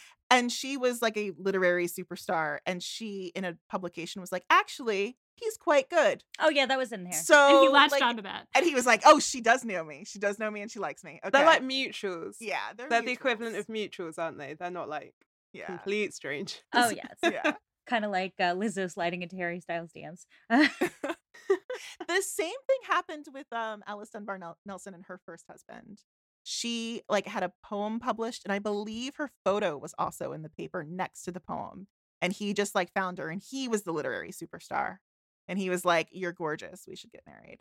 Is he the one that ended up being abusive in the end and they Mhm. separated? Yes. Mhm. So, gentlemen, if you're going to shoot your shot, make sure you're not a garbage bag to the Yeah. lady you shoot your shot with. Please. Yeah. So, should we move on to public identity? We Yeah. should. Let's do it. Okay, so the first one is Edith Maud Eaton, and I had never heard of her. And this was super interesting to me. Just the fact that she was writing true things, but kind of making them, not fictionalizing them, but making them read like a novel. That's the kind of thing that I like to read. So I wondered about, I think it's interesting that you included this one in the public identities chapter, because I thought this could have also gone in the activism chapter. My read on it was this was very much activism for those Chinese immigrants coming to America. So listeners, if you haven't heard of Edith Maud Eaton, we found out from this wonderful book that Edith Maud Eaton was a Asian British woman who was half Chinese, half white in ethnicity. Yeah, her father was British and her mum was Chinese, but she grew up in Canada. It's all Yeah. very confusing. And in this time period, this was when the Chinese Exclusion Act was enacted in America, which was a very discriminatory law that was basically punishing these Chinese railroad workers who came over to America to help build the railroad system. So the system was built on their backs, and then unfortunately, there was a lot of anti-immigrant vitriol that came out around the Chinese immigrants. And basically, the law was making it illegal to immigrate from China. And so Edith Eaton, her activism comes through in her defense of Chinese immigrants in North America. And the story, as I read it, very much was her fighting for people who were voiceless under a pseudonym, which was, I thought was great. And that protected both her and the people she was writing about, which is why it, makes sense for this chapter in public identities. She was like, this is not just about me. It's about everyone I'm writing about. There's a lot of authors that are covered in the book who would easily fit into like 3, if not 4, if not all of the Oh, chapters. yeah. And one of the reasons that Edith Eaton, to me, makes sense in the public identities book is because one of the reasons that she was empowered to write and given the position to write on these topics is because she was white passing. And so her public identity is that she is a white woman. And her private identity is that her mother is Chinese and that she is half Chinese. And so are her siblings in a society that completely pushes them down.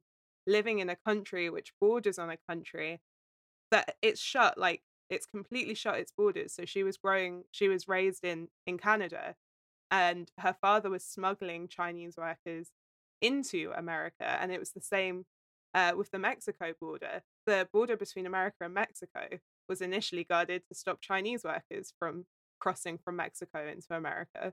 And so that's why, for me, it makes sense for her to be in public identities, because it's very much how she is seen. And she writes a lot outside of her journalism about the things that people would say to her because of who they perceived her to be. They thought that she was a white woman. And so they would speak very candidly about their disgust of the Chinese to her face because they didn't think she was. And certainly at the time of researching and writing this chapter, we were not going through the current climate, like a post-COVID world, and like the extreme rise of anti-Asian hate that we're experiencing. And so it has been really strange and upsetting to see that come like just crashing upwards, not out of nowhere, because it has not come from nowhere. The Chinese Exclusion Act, I believe, wasn't lifted until the 1940s, but I might have gotten that date wrong. So, I mean, this really is like deeply rooted in the heart of America. Mm-hmm. And it was, as a white British woman, I've got to say, like, I really got a lot out of researching Edith Eaton, but it's not something that I can say that I like deeply related to. And I think that is tricky as an author when you're having to represent someone whose experiences do not line up with your own. But you could say that again about like many of the authors that we cover, because life 200 years later is Quite different. it is quite different. Yeah. But it is sad that a lot of these stories are still like horribly relevant today. Right. Yeah. Yeah, this one especially. One part where the publisher says, smuggling them into America by canoe, what will they think of next? And that's like kind of an example of what you were saying of them. She's white passing. They're like, what will they think of next? And her response is, maybe they'll think of changing the law. And Yeah. I mean, the law may be changed, but really, it's like what you were just saying. The rise of anti-Asian hate is not coming out of nowhere. And even though the law isn't necessarily enforcing it, it's depends on who's in power, and we won't get too deeply into the politics of it, but yes, scarily relevant today. One of the reasons I was drawn initially to writing about Winifred, her sister, who's one of the authors that we ended up not covering, was that she actually wrote under a Japanese sounding pseudonym because Japan was still seen as acceptable and exotic because they didn't have like a migrant workforce in the same way. And when Edith died, Winifred published an obituary which said that their mother was a Japanese noblewoman to further extend like her public identity. Wow. The Eaton sisters are super interesting. There's a really great book called Becoming Susan Farr by Mary Chapman that collects a lot of previously unknown works of Edith Maud Eaton's because she wrote anonymously for a long time. She wrote under various different pen names that I really recommend reading. Yeah, she's a really interesting author and her sister's really interesting, and there is so much to their story that isn't covered why she wrote. I'm definitely going to look into that because Yeah, me that sounds too. amazing. That actually brings us to our next chapter, which is Marianne Evans, aka better known as George Eliot. My gal. Yeah, what a hero. This was a drama filled chapter. There was a lot of scandal in this chapter. I Scandal. did not know that George Eliot's life was so enraptured in scandal. Tip of the iceberg, My. honestly. Mhm. Tip of the iceberg. She, the spiciest life. She was just sleeping with everyone's husband. Oh, I love it. girl. And I say that lovingly. Yeah. Listen, it's charming like 100 years later. But also deeply sad. Yes. Yeah, she's a sad story. Yeah. There's so much to say about her. I mean, it makes so much sense to be in public identities because she wanted to write. She's one of those women who wanted to be, her writing to be out there, but in order to be taken seriously, she had to change the name. First of all, she changed her name to show that she was with this man. Like, she took his name because she loved him, even though it was like deeply rooted in scandal and like she shouldn't be with him and they're not married, but she took his name, and then that was too scandalous, so she had to publish under a different name, and then she took his name in a different way, being George. Just, I loved everything about it. Should have titled that one like "Call Me by Your Name," Hannah. Yeah, I should. So the thing that's funny with Marianne Evans, Marion Lewis, or George Eliot, depending on what you want to call her, is that she was born Marianne Evans. She, as a young woman, started going by Marion rather than Mary Ann.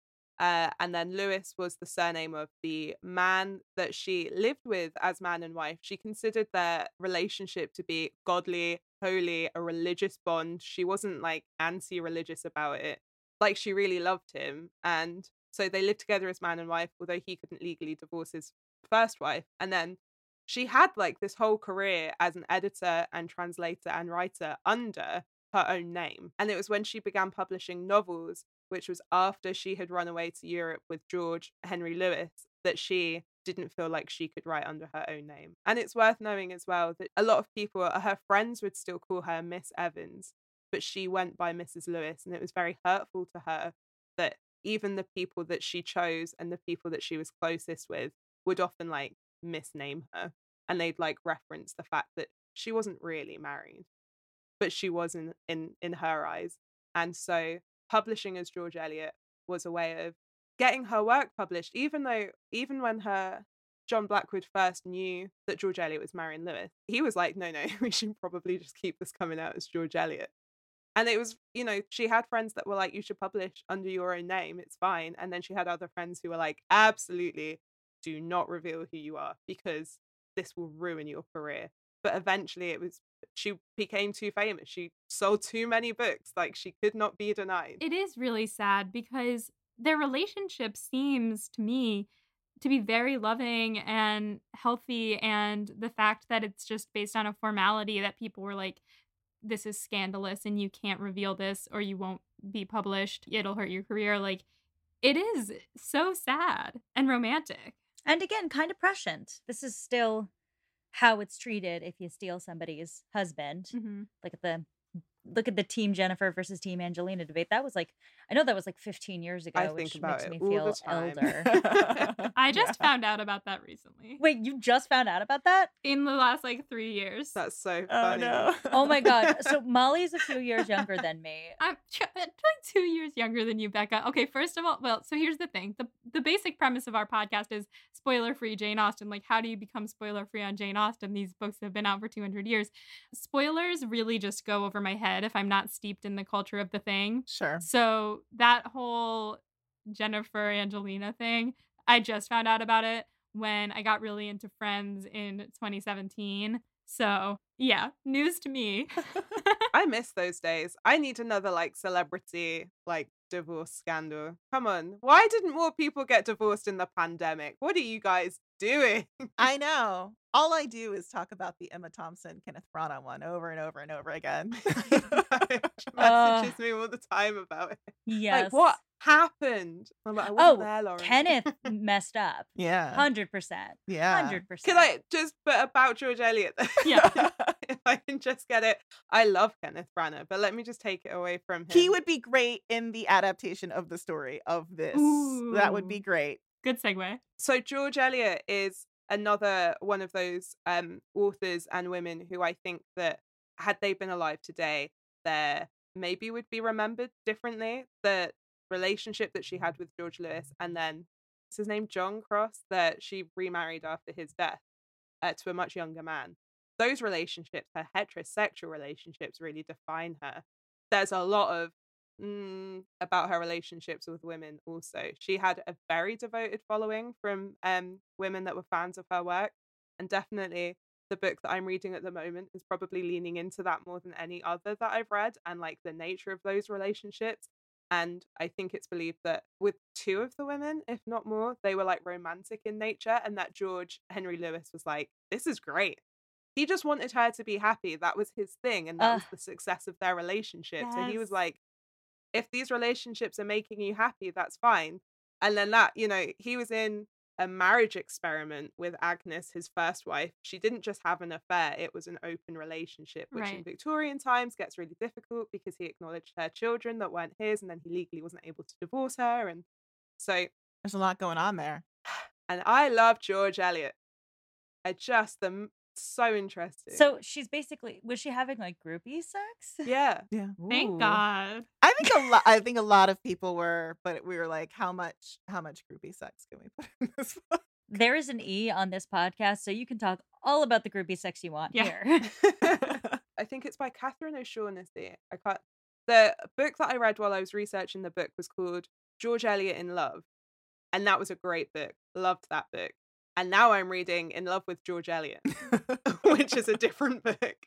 And it's so interesting to me that we have to frame George Eliot in relation to her romantic relationships. Mhm. But actually, for a woman who is so revered for her mind and also desexualized because she isn't considered conventionally attractive, I actually think it's really important that like her sensual side, her like physical side, that is reclaimed, because like Bunny is ugly women have sex too. So like, why not? And there was a bit when we were doing the artwork for this comic, I really purposefully wanted to kind of capture that they had this really physical and intimate relationship, which is why there's like a bed shot of them like in bed together, because it's like their legacy really ties into the fact that they were hot for each other. Yeah. Oh yeah. So I really wanted to get them naked. I'm glad that you did. Right on. I love that. I'll also note that George Eliot did not like Jane Austen. Oh Yeah, no, she didn't no. like many women. No. There's a really great essay she writes about it. Oh God, something lady novelist. Silly lady novelist. Silly novels by lady novelists. Yeah. I mean, yeah, she kind of presents herself as the Cool girl. She's into Charlotte Bronte. She's down with Charlotte. She was really educated. Her parents took one look at her as a baby and they were like, this kid is not getting married, so we need to educate her. So she learned like Latin, she learned Greek, she learned German. She was very intellectual. And initially it was her intellect that was kind of giving her that entrance into society. And so I think that she intellectually felt very alienated from women who were generally not as well educated as she was because of how society treats women. So, and she takes it out on the women, Yeah. on other Yeah. women writers. Yeah. She definitely thought she was cooler. Yeah. Some internalized misogyny going on with George Eliot for sure. For sure. What a complex figure. I love it. My favorite Bronte sister is next, I think, Anne Bronte. Just such a quiet, cool person. I was fascinated. All of these conversations happening around her, and in the comic, it really shows through. Like, for the listeners, there was a scandal where all three sisters are publishing under male names, and one of the publishers claimed that one book was written by which one? Anne's publisher Newby was claiming that the author of The Tenant of Wildfell Hall was the same as the author of Jane Eyre. Is that right, Lauren? Yeah, because Jane Eyre was a super success, right? Mm-hmm. And then they're like, oh, well, we also have this book Yeah. by the same author. And yeah, incorrect. And Charlotte's publisher were like not having it. They were like, yeah, they're like, what the hell? You owe us a book. Are you writing Yeah. for this guy too? Yeah, and so Charlotte was like, we have to go straighten this out right now. And she and Emily are like fighting in the comic, and Anne is sitting there like, what about the fact that it's my book that we're talking about? Yeah. mhm. I just love her. She seems so complex and sweet, and that there's so much going on there. But is she the youngest? She is. Anne is the baby. So I feel like she probably felt overshadowed. Has there ever been a more stereotypical oldest, middle, and youngest than the three Brontes? I know. Yeah, that's true. And then you throw Branwell into the mix, and then There's a lot going on just there. screaming and stamping and drinking. So yeah, there is a lot going on there. Gotta love Anne though. Another book recommendation, please read Take Courage by Samantha Ellis. It's a beautiful biography of Anne. Yeah, it really I read that when I was like researching for it, and it really helped me get a sense of her because not a lot of Anne has survived, and partially that's Charlotte Bronte's fault. But we won't go into a huge amount. There's not like a lot of surviving letters. That preface that she wrote for the second edition of The Tenant of Wildfell Hall, I think you really feel her fire in that. So it was a real treat to write about that kind of moment in her career. Love that. All right, I think that takes us to our final chapter, which is Protection and Profit, which details these sort of paradoxically children's authors who were very intent on the business of their work.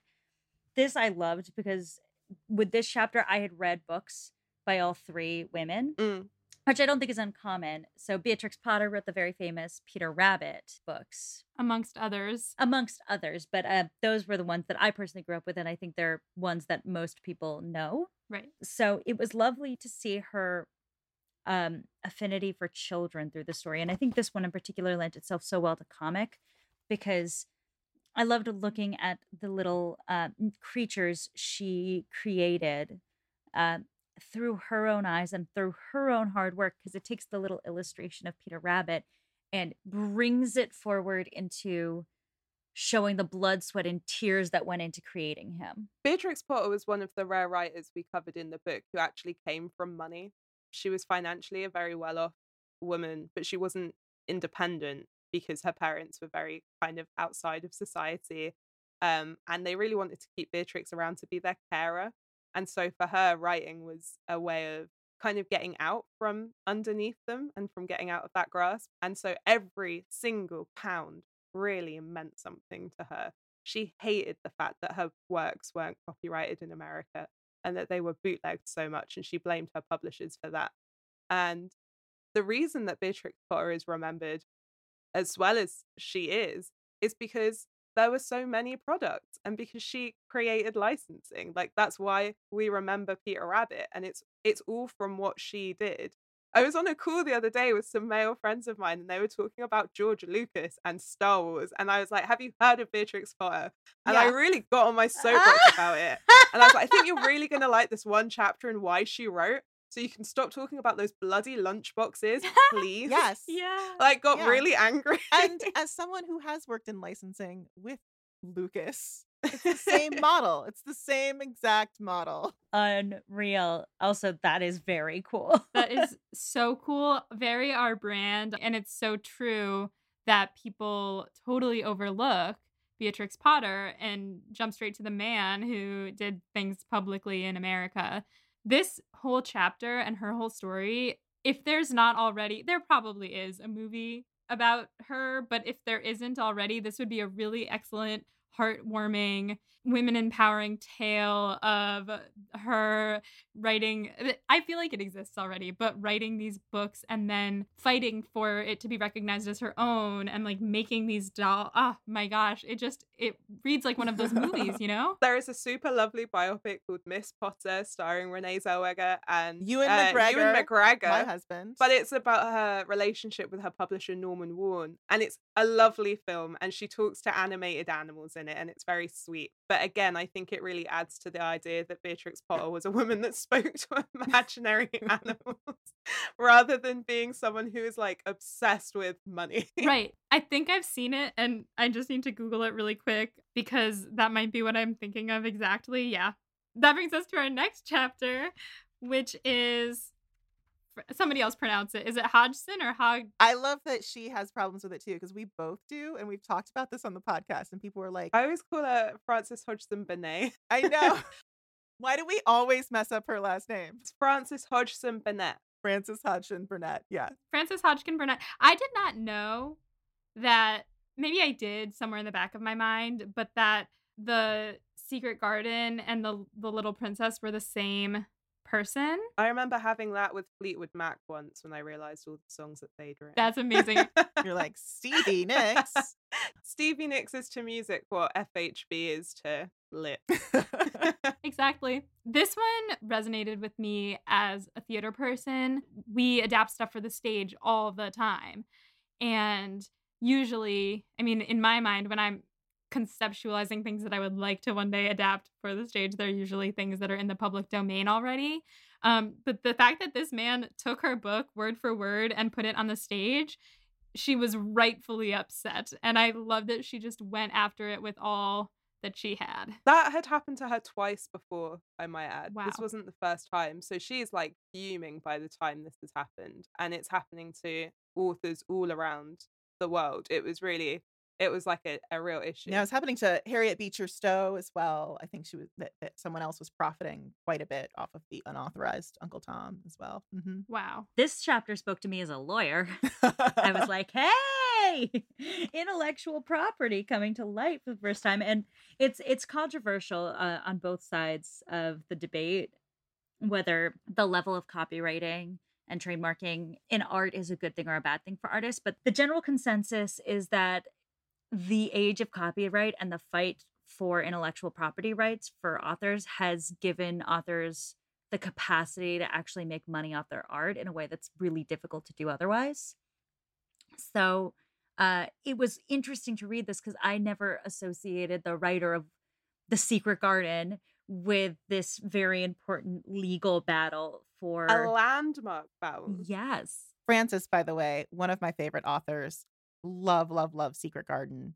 But her adult novels, which we did a read along of The Shuttle, which really at the height of Me Too, because that book has some very adult themes and themes of men and power and abuse, which was very, very powerful for us and our listeners. But this woman crushed all her writing. Like her adult books, like do not sleep on her older works. They are amazing. And at that point, too, she was very much writing for the stage as well. You can kind of tell. Like she was a total rock star. There's a wonderful story where it's questionable whether or not she once set her house on fire to cause a public scandal. The reason people think she did it herself is that she ran out with like her hair was perfect and her nightgown was like perfectly pressed. Oh my God. Like the ruffles were all like super crisp. The drama. Which is like such a, I love it. Like, But that was her. She was a character. She was a real character. She loved to know people. She came from very humble beginnings, like the opposite of Beatrix Potter, really, because she came from no money.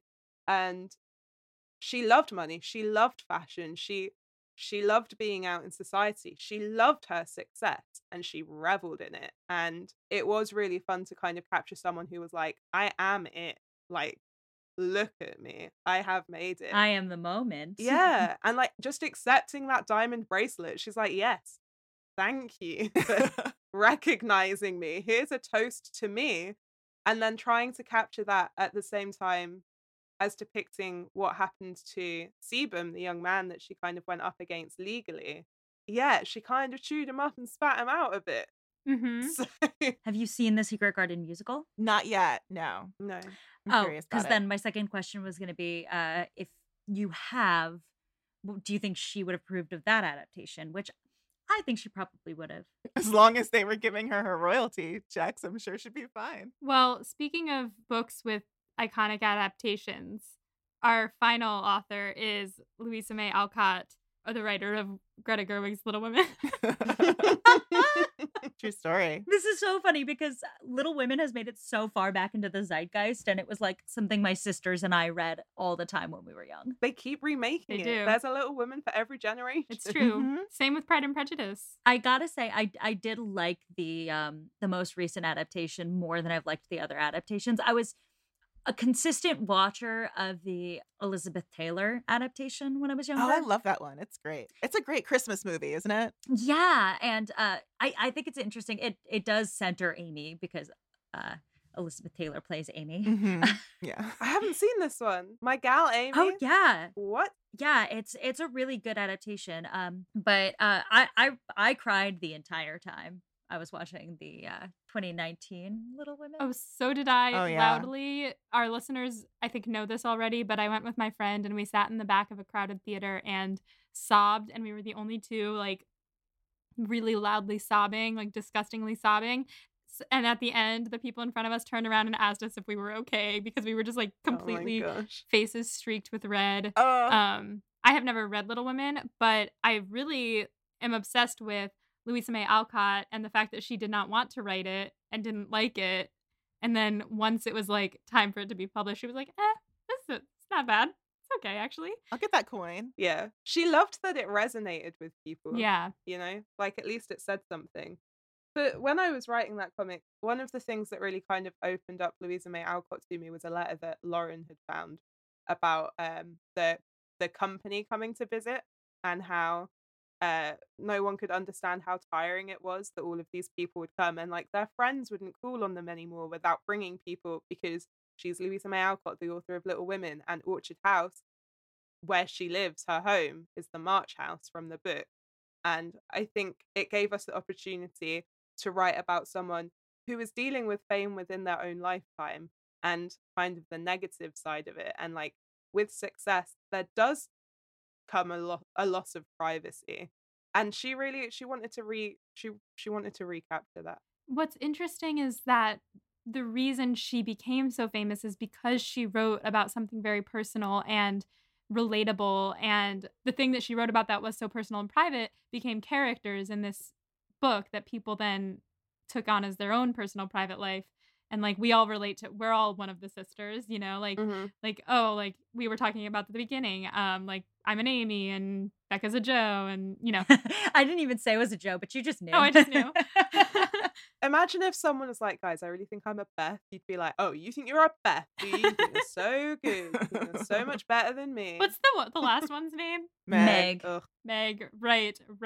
Emma Watson. I think Meg can be slept on. I think her story is actually pretty interesting, but I think that the story really often does boil down to sort of the Joe versus Amy, but I think the other two sisters have perspectives to offer. I remember reading Little Women as a kid. In the UK, it was published as Little Women and Good Wives as two separate books. So in Good Wives, that's kind of when Meg moves beyond. The thing with Meg is that she's the only one that really remembers them having money. And so it is interesting to have her as one of the sisters who does like pretty things and defending that and defending her life choices. And then in Good Wives, what she's doing, that she isn't, that Alcott isn't really able to do with the other sisters because Beth died and then the other two aren't doing it, is that Meg is struggling to be a mother and to run a household and to do all of those things that she has taken for granted for so long that her mum just does. She burns the jam. She is tempted to buy an expensive dress, which is more than her husband's wages. And so I think Meg's story actually gives us a really vivid and realistic picture of being a woman and being a wife, while Joe and Amy are giving us this kind of aspirational career woman who seems very ahead of her time. And it can be hard to like give the same importance to what is a very domestic storyline. Yes, and I do think that there are women who still resonate with that story today. There are still Mhm. women who really want to be good wives and mothers, and that's totally fine. And I think the pressure of society still persists to do that perfectly. Mhm. Now there's all this be a career woman on top of it as well. But I think that you get a lot of different perspectives. I really appreciated that the Gerwig adaptation adds the dress storyline into Meg's plot. Yeah. It shows her struggling, doesn't it? Mhm. Yeah.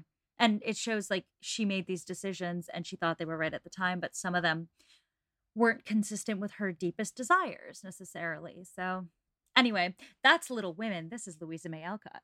My favorite part of this chapter was the end where you wrote that the editor, J.T. Fields, gave Louisa May Alcott $40 and was like, you know, stop writing, open a school, you'll be good at teaching.